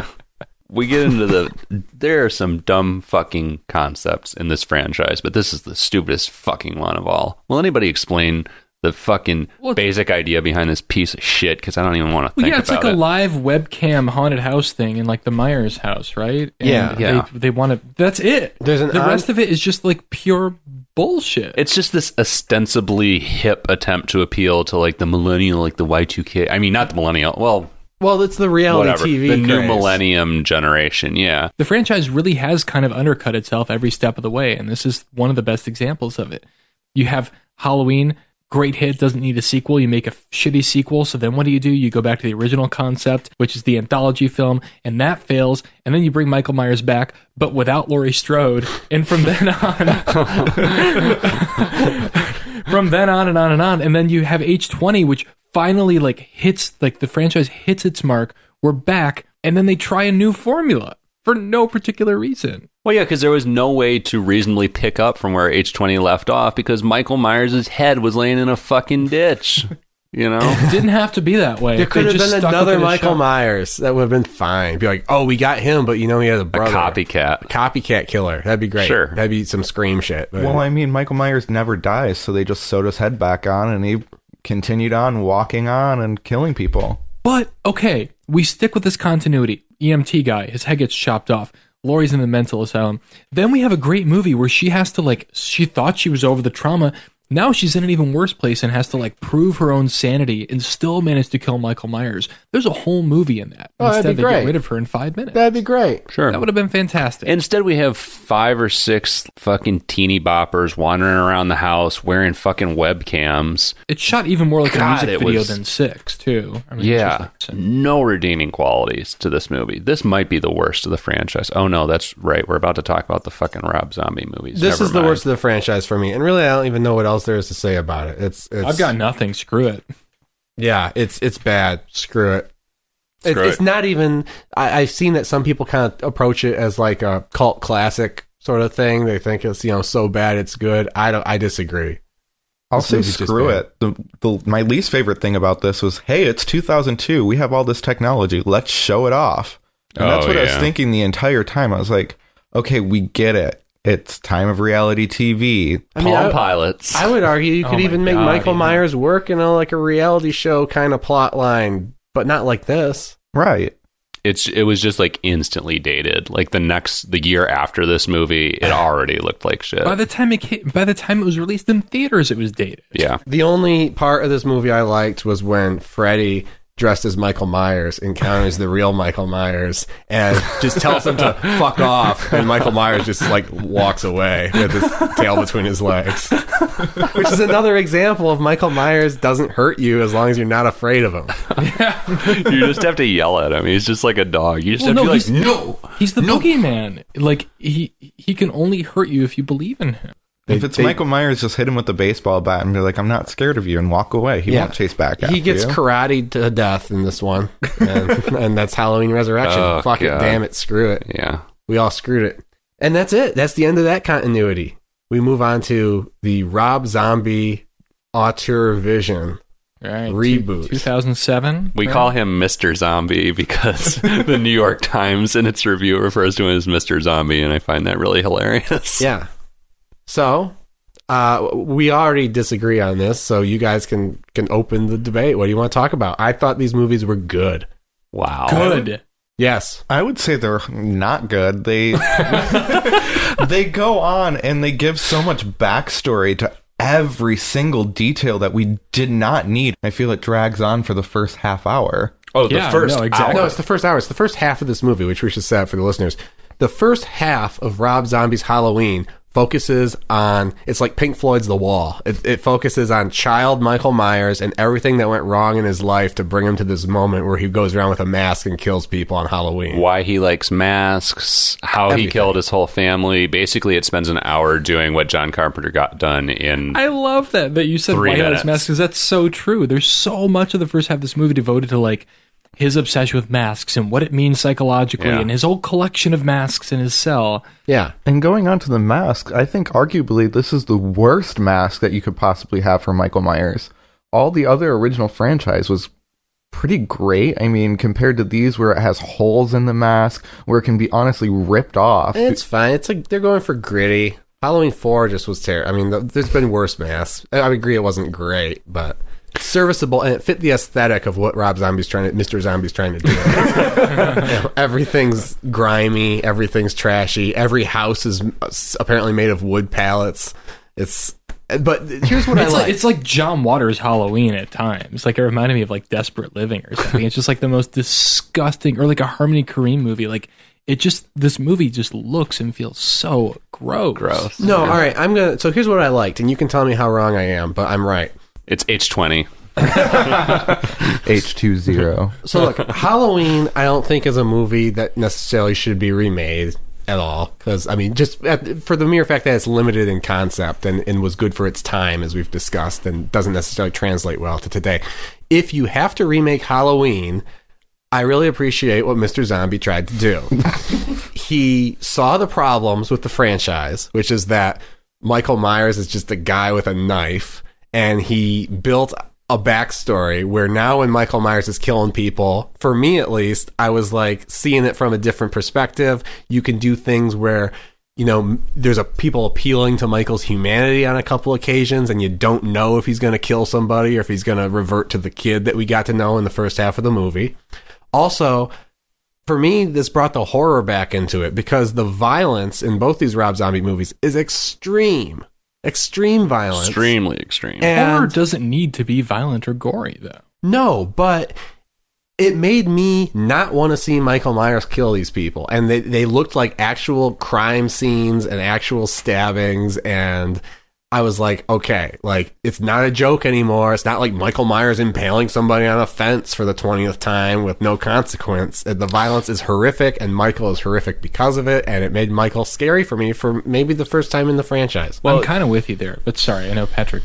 Well, here's my counterpoint to that, and you know we had a big discussion on last episode, Chris, about whether you were a psychopath or not, and I think your explanation is proving that you're not a psychopath. Like you're right; these killings were genuinely disturbing, but I don't think they're supposed to be disturbing. They're supposed to be entertaining. This whole movie is set up to make you empathize with and to make you relate to Michael Myers more than any other character. Laurie, when she shows up, is basically an afterthought. This is made for people for whom Michael Myers is the most interesting and the most relatable part of the franchise. This is made for people who are like, oh yeah, I really want to know more about Michael Myers. You know, this is for people who want to identify with Michael Myers and want to enjoy the kills. You know, it's not. I don't think it's made to be perceived in the way that you are perceiving it, which is a more humane way than I think Mr. Zombie intended. Well, I knew we were going to talk about this, so I found an interview with Mr. Zombie. And on the question of the violence and the amount of violence in these Halloween movies, this is what he said, and you can decide what you want to take away from it. Rob Zombie says, I like when violence seems real, and I like when it seems ugly. I like when the act doesn't seem fun. I was never a fan of 80s slasher movies. I think they are cartoony and silly. I was more into the violence in movies like Taxi Driver, The Wild Bunch, and Bonnie and Clyde. The violence in those films makes a statement in some way. It's saying something, and it's either brutal or depressing, or it's real, but it's never fun. That's actually really relieving to hear from Monsieur Zombie. But I think it still comes across as a movie that is supposed to be fun for a certain kind of person. And whether or not that's a statement he's making as a director that, oh, there's a segment of the population that's fucked up because they enjoy violence in movies. I mean, I don't really even care about that argument. It's a movie it's gross to look at.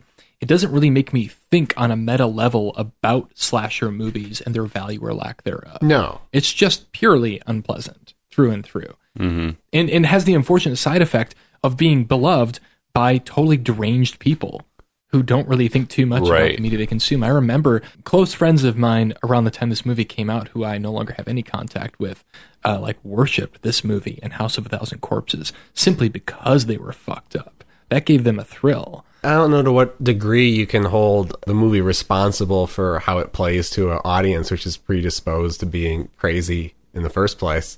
I thought it was well made, intelligently made, and corrected a lot of things that had been bugging me about the franchise. And I was with this movie pretty much through the whole thing. And I didn't know when it started off, I didn't think that was going to be the case when it's showing, Michael's home situation and the absolute, depravity of his dad. I was like, I don't think I like this movie, but it won me over, and I liked it. And speaking of his dad, his dad made objectifying comments about his stepdaughter. Is it his stepdaughter?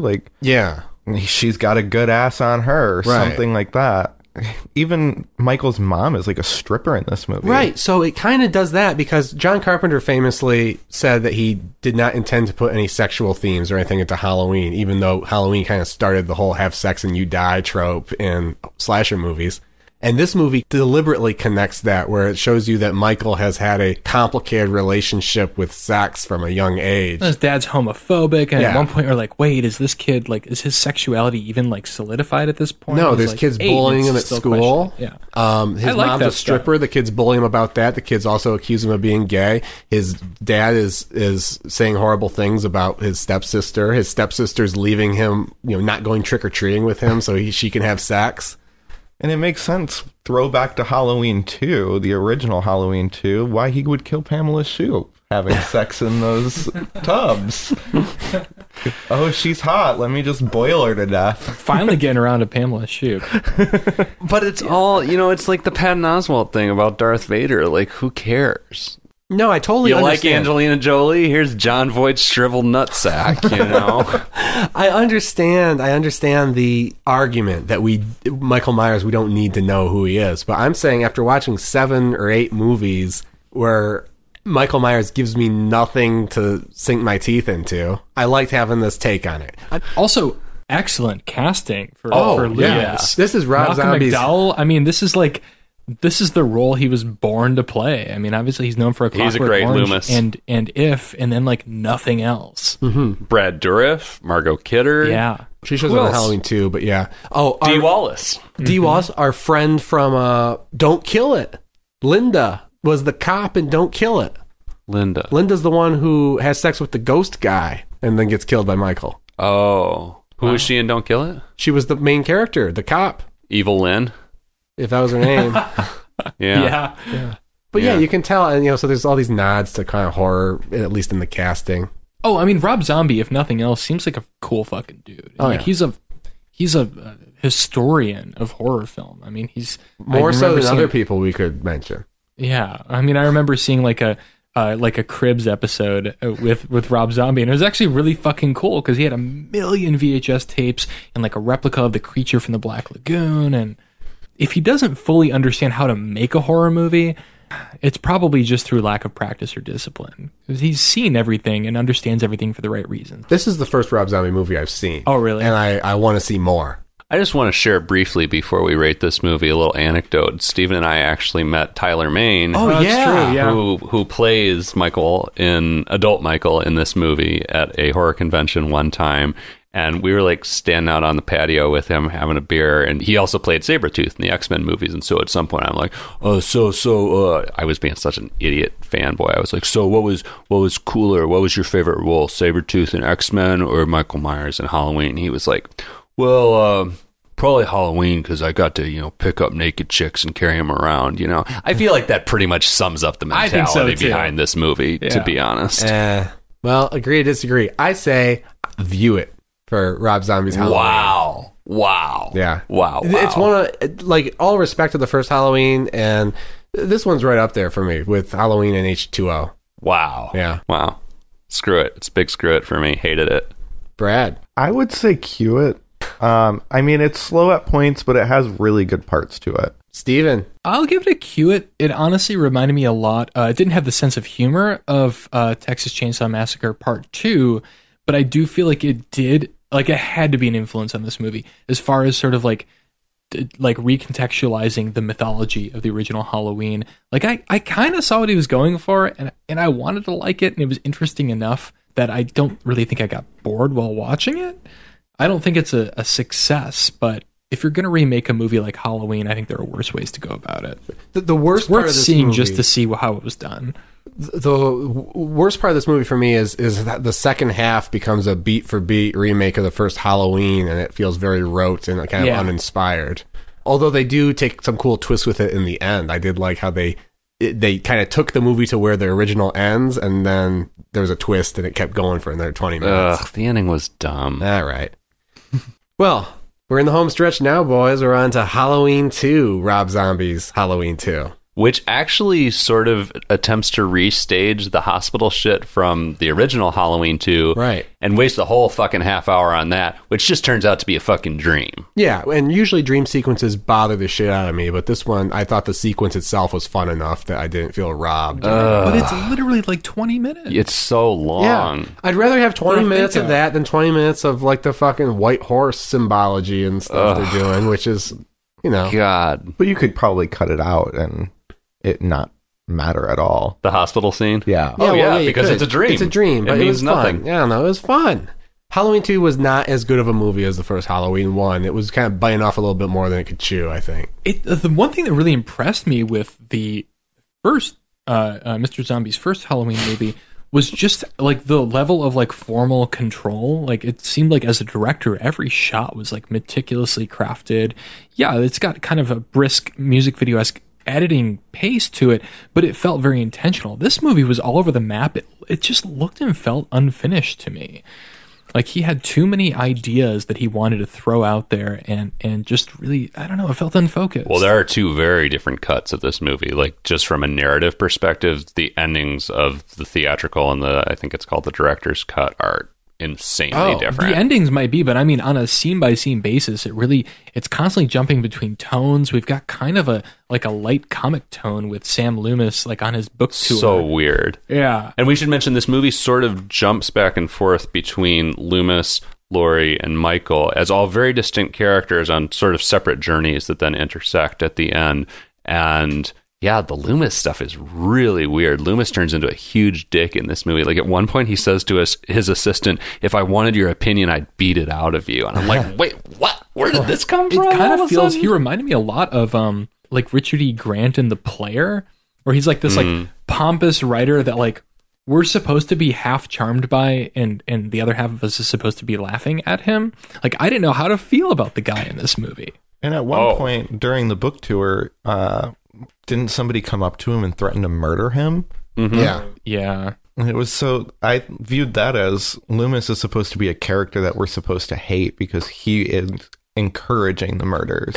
Or maybe they were trying to go for a commentary on maybe he's kind of a stand-in for Rob Zombie, and he's having people like Patrick say you're a psychopath and For making the first Halloween remake. Yeah. I don't know. But it's an interesting movie, and I don't want to do the listeners a disservice, but I can't really explain what it's about. There's just, like Patrick said, you put it very well, 3 tracks with Laurie, who's like going PTSD. to anti-birth levels of like depravity herself because she's fucked up mentally from her experience. Who wouldn't be?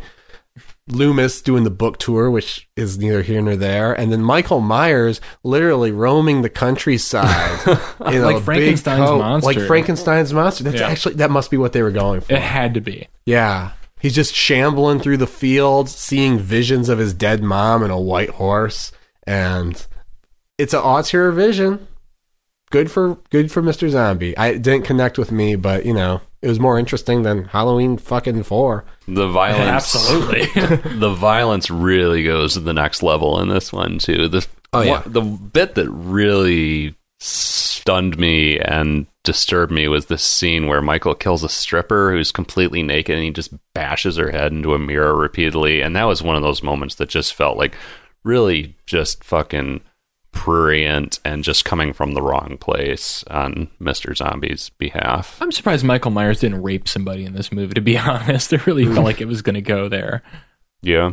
Yeah, it just felt so like seedy and gross. And again, like if the first movie pushed the envelope, this is just going that much further, unnecessarily into darker terrain. Yeah, I mean, if Mr. Zombie's talking about how violence makes a point or whatever, how he's going for the taxi driver thing, like, you know, take that stripper scene or any of the other kills, and what point is he really making with any of these kills? Like, it doesn't No, mean I don't think anything. it was for a point, but I don't think, for me, it had the effect of me actually being afraid of Michael Myers and understanding the level of violence that he inflicts on people, as opposed to just the other kills, which have been historically cheesy and non-visceral. Amen. I found this Michael Myers more so in the first film than the second one to actually be frightening. And partially because I felt like I sort of understood what was going on in his head, Right. and was like disappointed that he was making the choices he was making. Like, Right. I was like, I didn't want to see him kill. I felt like he was capable of more than that. Had he Right. just been raised differently. It's weird because I was more afraid of this Michael Myers too, but also this is the Michael Myers where there's a chance he might show you mercy. Yeah. You know? Even though they kind of... It goes back to the Frankenstein thing where it's like, yeah, he's been conditioned to behave a certain way. He doesn't know the limits of his strength, or maybe he does. Who knows? It felt like, yeah, you could get that scene where, with the girl by the by the pond or something. Right. And while we're talking about all the casting in these movies, Danielle Harris, is that her name? Who played Little Jamie, now plays Annie. What? Oh, really? Yeah. The girl that Laurie's living with in Halloween 2, the girl who was brutally stabbed but survived in Halloween 1, Wow. is Little Jamie. Oh. Yeah. What? Yeah. There's no way. Fact check I it. feel like little Yeah. Jamie should be older. No, Yeah. that's her. 100%. So that was pretty cool. Rob Zombie's History of Horror. All right. Chris, you have a coot or screw it. This one gets a cue it, I guess. Let me down from the first one. I am astonished at the leniency everyone is giving these movies. I thought they were pieces of shit, and some of the more reprehensible entries. Thank you, in the franchise. Well, I was thinking about like 13 Cameras, which appalled me because I thought it was made by a psychopath. To bring it back to our Netflix journey. Yeah. The difference is this movie is made intelligently, and I think it's aspiring to be something else. And it characterizes everyone pretty well. It humanizes everyone pretty well. And I didn't get the sense that I was supposed to be titillated by the violence. You got a different impression. That's fine. Yeah, I definitely got that impression. Screw this movie, Brad. Screw it. Thank you. That's it. That's it. Screw it. I That's mean, all- it that's drug all it on and deserves. on, and there were scenes It's that true. didn't make any sense. The only thing I did like about more about the Rob Zombie movies is how Michael Myers was towering over everyone. He was actually more scary. Yeah. Yeah, physically. Physically, he was more scary. He would tower over anyone just because he was this huge person. And in the other movies, he was shorter and around the same height as everybody else. Steven, what's your rating? If I gave the previous film a Q it, I'll give this a screw it. I mean, this was an utter mess. I mean, like on paper, I like the idea that it's sort of like going even deeper into the psycho. It's almost like a Hodorowski film at times, with like how fucking psychedelic it gets with the white horse / unicorn and Sherry Moon Zombie as like a Galadriel type figure. Oh, yeah. Like, but it doesn't work. I mean, it's a slog. To Points sit for through. effort. Yeah, exactly. Points for effort. So screw it. Oh, and one final note: the scene where Annie dies, Brad Dourif's reaction is so hilariously over the top when he like finds his dead daughter. I thought that was appropriate. I thought that was fine. It was so over the top. It was I mean, hilarious. how can you be over the top when you see When you're your Brad Dourif, daughters? you start at 11. It's nice to see Brad Dourif in a heroic role. I love Brad Dourif. I mean, I love him too, but Well, guys, it's the moment. he's better than this franchise deserves. I think that was what was so funny to me about that kill, was he was just giving the moment like so much, and they put all of it into the movie. It drags on forever. So that's the Halloween franchise as it stands, or as it stood, until this month. And I don't know. Are you happy that we watched all these movies? No, Not at absolutely all. not. I'm glad I went through this experience. I think I hated most of them. I think I probably gave out more screw-its than any rating, but I don't know. I enjoyed it. It was. I mean, it's kind of a microcosm of the whole every horror movie on Netflix experience. I mean, it's a thing I would have done on my own. I mean, I'm watching all the Friday the 13th movies right now for some fucking reason, and those are probably worse than these. Yeah. It definitely gave me something to do in my off hours. That's a very optimistic way of looking at it. I'm glad we did it. I think I'm familiar with the franchise in a way I never was before, and it's been fun. I mean, it's fascinating just to see how it's grown over the years, over the decades, how it's changed and how it's been interpreted in different time periods, even if most of those interpretations are not that great. Or they're just iterations on what's been done. Yeah. But that's it. All right, so now we're going to get into some discussion of Halloween 2018, the brand new movie in the theaters now.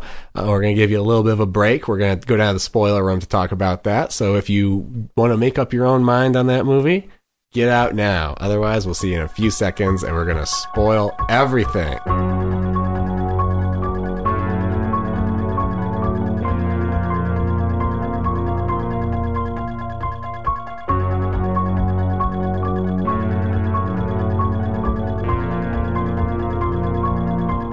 All right, so we're back. Halloween 2018.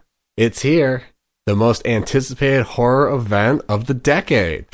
Decade. I don't know Number about 2 that. after the return of Fangoria. I would say the second biggest horror event of the decade after the It remake. Oh. And then here we are with a David Gordon Green Halloween movie. I gotta say, it works, I think, for the most part. He does kind of blend into the genre pretty well, I think.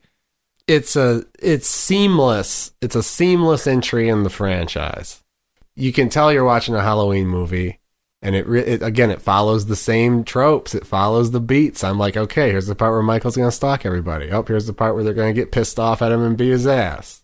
I thought it was a huge snoozer. There's, it goes through the motions of, some obligatory kills along the way before Michael finally catches up with Laurie. Jamie Lee Curtis is back, obviously. She turns out to be a prepper. H20 has been erased in this continuity, but this movie, H20 did it better. I got more catharsis. I got more conclusion to Laurie's journey out of H20 than I got out of this. And in the end, it's just another fucking sequel setup. Michael is very unconvincingly, quote unquote, killed at the end of this movie. We hear him breathing at the end of the credits. It's just another fucking sequel setup.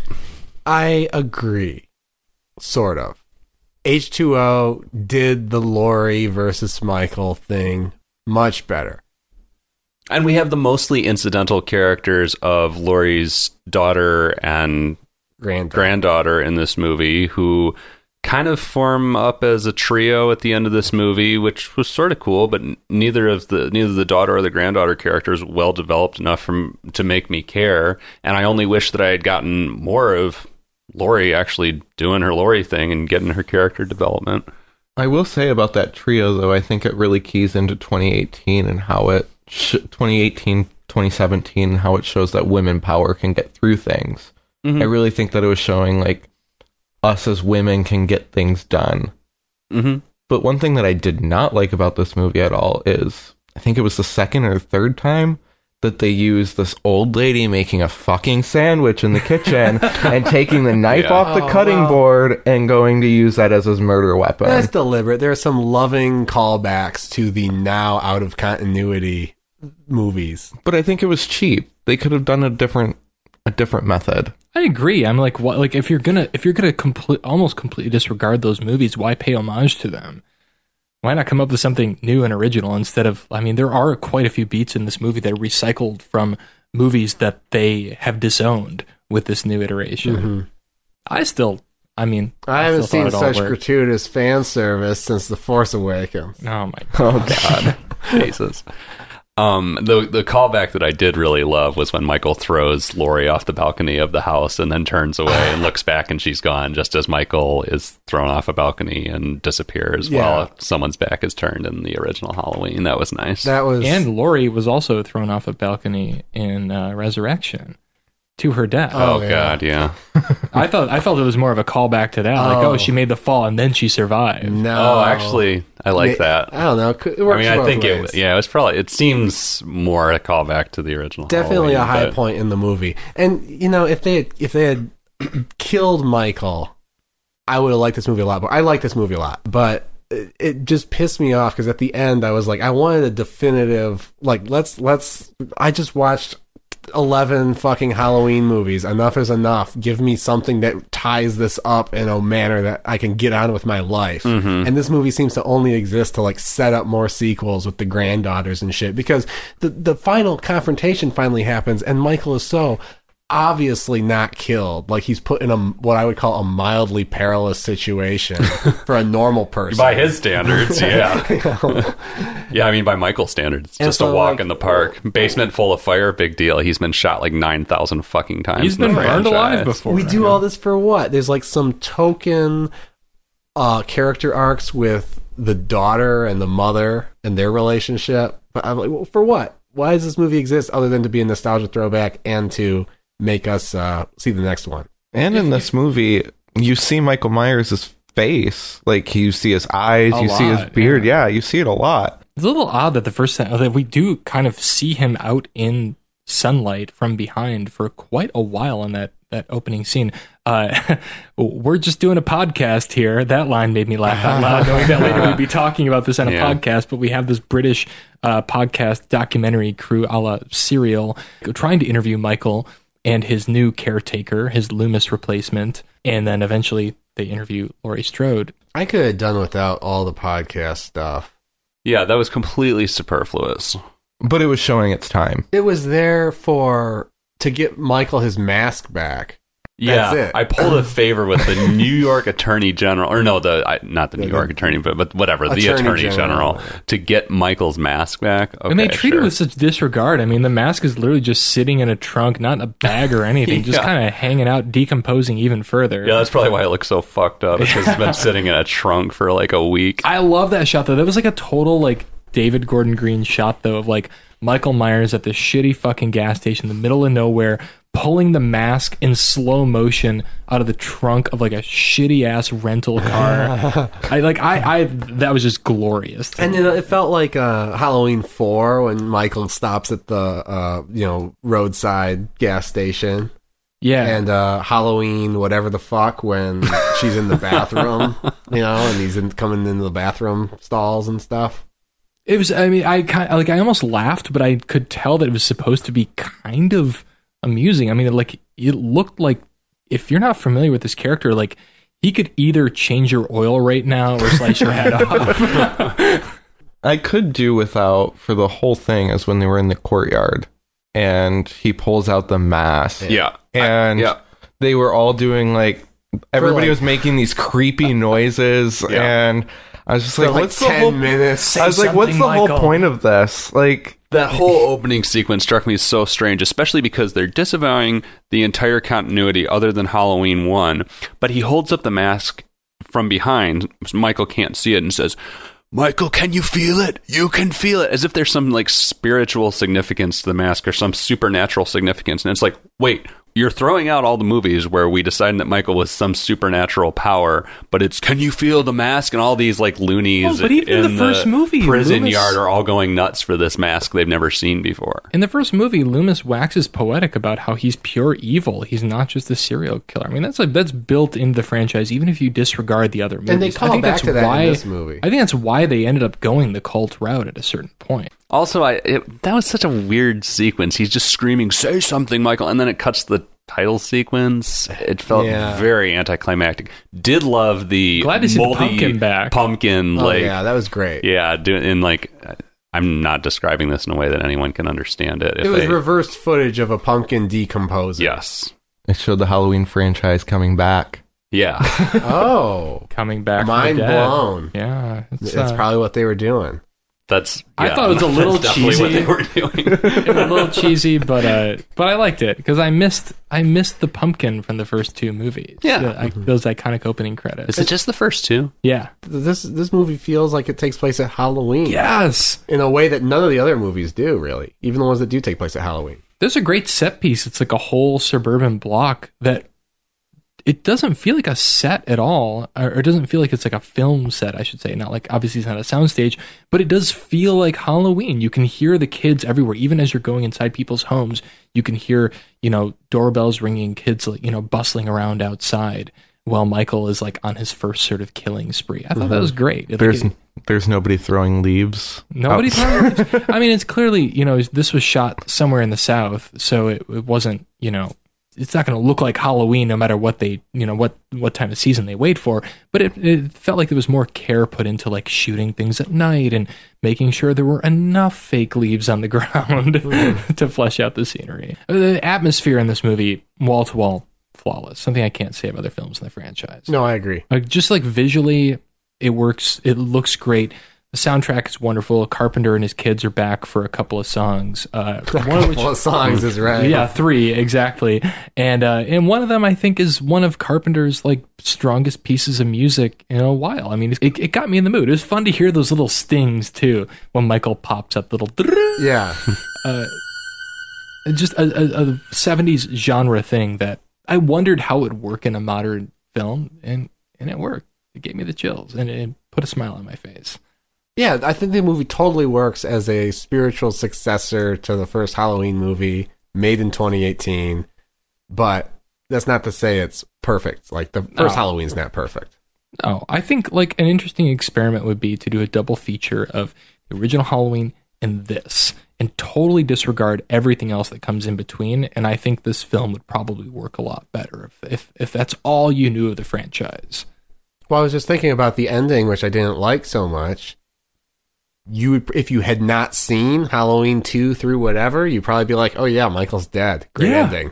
Because Totally. we don't see his ability to come back from being lit on fire unless you've seen it before. But We unfortunately, don't have that luxury, though. unfortunately, though, Right. the It's irrelevant. Halloween films have permeated our culture so much that, you know, we know the killer doesn't die. It doesn't matter what franchise it is. But I think the ending is great for me, just on a thematic level. Like, I don't know, there's something really beautiful about that shot of like the three of them holding hands in the back of a truck. The three generations of women who have all dealt with this trauma of this very strange and singular night 40 years ago. Yeah, Michael may not be dead, but they can all finally like get along for 5 seconds and hold Yeah. each other. But none of them were developed enough for me to care, especially the Judy Greer character was very underdeveloped. What more did you want, though? I mean, we know that she grew up in this like very like hellish like Dickensian childhood where she's being forced to make traps and shit for her mom, and then is taken away by Child Protective Services and is trying to stay away from her kooky mom or protect her I don't know. dog. I don't know. I needed 3 generations. I just felt like there was at least one superfluous character there. Like at most, all I really care about is Laurie and Laurie getting her revenge and her catharsis. If you want to also introduce a new generation, which I guess the only logical reason I can think of to do that is to have somebody to top line a sequel. I think that third perspective is like not necessary, but I found it welcome. I don't know. I enjoyed these characters. They weren't like terribly deeply developed, but I didn't mind spending time with them. I really liked the family dynamic, and I liked seeing 2 different perspectives on who Laurie had become. For the most part, I was just like, give me Laurie. Like I felt like Laurie got kind of short shrift in this movie. I wanted more of her. Yeah. I don't see how there could have been more of her, to be perfectly honest. Like, I feel like She seemed like a supporting character, I guess, was the problem to me. There's nothing more she could have done, though. So it's all not very economical. And you have these things like I'm thinking of the dead babysitter subplot and stuff that's really disconnected from anything else in the movie. And there are also these like weird half-baked overtures towards explaining something more about Michael's psychology or what drives him, his new, like basically the Neo Loomis brings up something about what drives the victimizer as well as the victim. Looking at it cynically, that's what helps get Michael to the climax of the film physically, to Right. carry him to Laurie's house because she's no longer in town. Michael doesn't know where to find her. On the other hand, I felt like that character is basically there to sort of point out sort of the fallacies of all the films that came up until it. Like, oh, like we kind of expect that there's going to be this character or characters who try and like superimpose this weird like Freudian psychology or logic into this thing. And that doesn't make any sense. And the film seems aware that doesn't make sense. So he's dispensed of very unceremoniously. It's very Last Jedi. It felt very unfocused. It seemed like it couldn't decide on whether Laurie or the granddaughter was the protagonist, and I just wanted more of somebody. That's one or it. the I other. had fun. Like make Laurie an actual supporting character and more just a mentor to the granddaughter, and make the granddaughter more like the new Laurie, more the protagonist. It just felt kind of splitting time in a way that was like trying to pay lip service to the long-term fans of the original movie and of Laurie, while also setting up whatever the fuck is going to happen. Jesus Christ, guys, we're going to have to watch another one of these fucking movies. Yeah. It's never going to end. No. So we're going to be doing this forever. Yeah. But it was a fun movie. I liked all the atmosphere. The individual scenes were good. They just didn't connect very well. I was on the edge of my seat a lot. I thought there was more suspense in this compared to half of those shitty movies. Oh, than any of them. I mean, the whole like final confrontation was so like nail biting for me. Like I enjoyed everything that happens once we get to Laurie's compound. Yeah. I'm normally not like freaked out, like, oh my god, is he? But like, I don't care about Michael Myers. This movie made me kind of fear him again. And it could just be that Jamie Lee is so adorable as an old woman. I just like empathize with her so much. And yeah, the cynic in me could say, yeah, it's a cheap cash grab. They're going to make a sequel, whatever. I'm probably not going to see it. I don't care. I think this movie stands alone on its own enough. And I kind of like that we know that Michael Myers didn't die. There's a reason that's become a trope. I mean, like these movies, slasher movies, this one more so than others because it's self-aware, are about about trauma, about like how horrifying it is to be alive sometimes, and how random events can totally fuck you up and your entire family for generations. And this is a movie about where for one night, 3 generations of women get to kind of bond for a moment before they go back to probably hating each other. I never felt a lot of tension during this movie. I never jumped. I never felt even mildly anxious. There just wasn't a lot there to me. And then as for the cash grab, it had an opportunity to distinguish itself and to lend some sort of closure to this fucking thing, or at least make some pretense towards closure. But instead, we just get another ending that is not an ending. It's another non-ending. At least, again, H20 did it better. And there was a cynical plan in the works, as we learned earlier tonight, to undo the closure of H20. At least, give us that instead of just another ending that is clearly not an ending. It wasn't ending enough. I feel like thematically, it wouldn't. The more I chew on it, like the more I like that it is kind of a non-ending. Let me blow your mind. Okay. Hot take. The mission and the objective for Laurie Strode in this movie, she thinks it's to kill Michael Myers, but that's not what she was trying to do. She wants credibility in her family. Yeah, she wants to be taken and she seriously. gets that. So if you can look at the movie that way, it works a little bit better. If you make it not about Laurie versus Michael, who's going to die, and you make it about her family story, it works better. But that's how I viewed it. Which is what I was getting to, and that you summed it up more eloquently than I could have. And yeah, it gets to it in a very messy way. It's not a perfect movie by any means, but I felt satisfied by the ending in a way I didn't expect. I thought, like, wow, her daughter and her granddaughter finally kind of like they know that everything they've been through is like for a reason. But that's not what the point of the movie is. That's not what anybody is going to see, and that's not what the marketing sold us. The point of the movie is Jamie Lee's back. She's 60 or 70 or 80 or however the fuck old she is at this point. How old is She's Jamie not Lee? 80. I know, she's not 80. She I think is. she's like 60. Yeah, 60. she's in the AARP. I know that. The point is she's back, and Michael's back, and we're finally getting the sequel to Halloween that we deserve. Like, nobody's going to find out the story of her family that we've never heard about before. Well, it's not the movie it's been marketed as, which is kind of a shame. This movie actually did great at the box office this weekend. It almost reached the record that Venom mysteriously made a couple of weeks ago. And I see diminishing returns going forward because I think people are going to be really baffled by this. I mean, yeah, it is a messy movie to begin with, but it's also like, it's called Halloween. The original film is called Halloween. I think a lot of younger people or people new to the franchise are going to worry that they're either going to think it's a remake or they're going to be put off thinking that they have to have seen the entire franchise to understand it. And yeah, it's also not really being marketed as like a family drama, which I think is what it amounts to.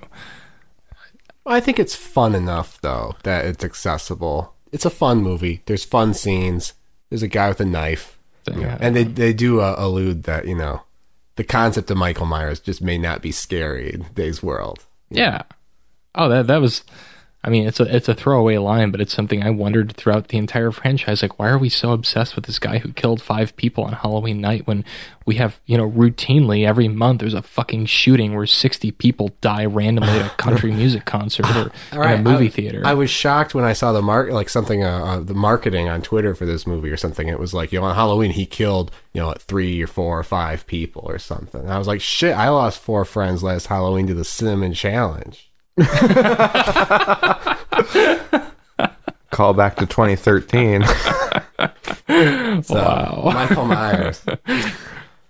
But Halloween 2018, in spite of its problems, I will give it a view it. And that being said, I did see it today, and a lot of times I see a movie and I like it, and then the more I think about it, the shittier it gets. Talking about you, Last Jedi. So I say view it. Patrick? I don't know. I'm on the cue it, screw it threshold. It didn't provide any unique value to me. I mean, it does look beautiful. It's got that going for it. It probably is actually the best looking Halloween movie. But I don't know. It didn't give me enough else. It's not something I want to watch again. So I guess cue it. Brad? I'm going to go ahead and give it a view it. Okay. The only view it I've given this whole Halloween franchise. Wow. I really liked how beautiful it looked. I liked the aspect of women power that they seemed to put in this movie. And I also I really liked how everything just worked out, but only you should see the first movie with it. You should see the first movie and then watch this one. So as someone who is uninitiated into Halloween, this is your movie. This is my movie. If I watch the first one and I watch this one and forget about the rest of the franchise, I would really enjoy the franchise. If that was it, if the franchise was just these two movies. And they continue to build off of this movie in particular. Oh, so you want to see a sequel? I will want to see the sequel. Okay. Well, it's coming. I can't say the same, but I will see. My coworkers, most of them know that I've been on this crazy journey, and they all asked me today if I've seen the new Halloween yet. Most of them have never seen a Halloween movie, like Brad. And I'm tempted to give it. I'm somewhere between a cue it and a view it. I'll stick with a cue it. I think if this looks appealing to you, go see it. Set your expectations accordingly. Otherwise, don't bother. If you don't like the original Halloween, I don't think there's any use in this movie for you. There's nothing. But I enjoyed it. I actually walked out of this movie and felt invigorated in a way I haven't in a long time, and I did not expect that, especially based on the reviews I've read, and a lot of the shortcomings of this movie, which are similar to shortcomings in most horror movies I end up panning. I still ended up feeling kind of energized by the end of it. I could see watching this movie on Halloween in the future more than I can see myself watching the original Halloween on Halloween to celebrate the holiday. And really, if I had to grab for one of the two, I would pick this movie in a heartbeat. And I don't think you actually even need the prerequisite knowledge of the first Halloween to approach this movie. No, it stands well enough on its own. I would be fascinated what it would be like to see this movie without having seen the original Halloween. Much less 10 other Halloween Well, movies. yeah, that goes without saying. Well, yeah, nothing revelatory in this movie, which I think is what maybe some horror fans are hoping for. Yeah, no, it's not that kind of movie. It's not going to blow your mind. But it's decent, I guess. Well, that's it. That's our journey. It's over. Every Halloween movie ever. It's over. Until next year. Yeah, Jesus. What are we watching next? Next, would you believe it? We're going back to Netflix for a change. Wow. We're in the C's, not the H's. We're watching Cargo. Cargo. Any hints as to what that might be about? I think Patrick knows. It's a zombie thing. It's a Netflix original. It came out within the last year or two, and Martin Freeman is in it. Thanks, everyone, for joining us for our very special off-the-wall Halloween review episode. I hope you enjoyed listening to it as much as we had watching 11 Halloween movies. And if you made it all the way to the end, let us know, and we'll send you a moldy pumpkin. We'll send you Steven's box set of every Halloween movie that he never wants to watch again. Yeah, No, we're not going to use them. I am going to stick with my original plan. I need a crossbow. I guess I could ask my dad for that, but I want to inflict every wound on the visage of Michael Myers in the front of that box set as he sustains throughout the entire franchise. Well, please don't set an entire basement on fire when you get to the end of that process. No, I mean, and I said the wounds he sustains, not that the buildings or things surrounding him. So I will set the box set on fire in a safe place. Okay. Good luck finding it. Surrounded by plexiglass. All right, well, that's it. So we'll see you. We're doing Cargo in 2 weeks. Until then, for every horror movie on Netflix, I'm Chris. I'm Patrick. I'm Steven. I'm Brad. And have a great Halloween, everybody.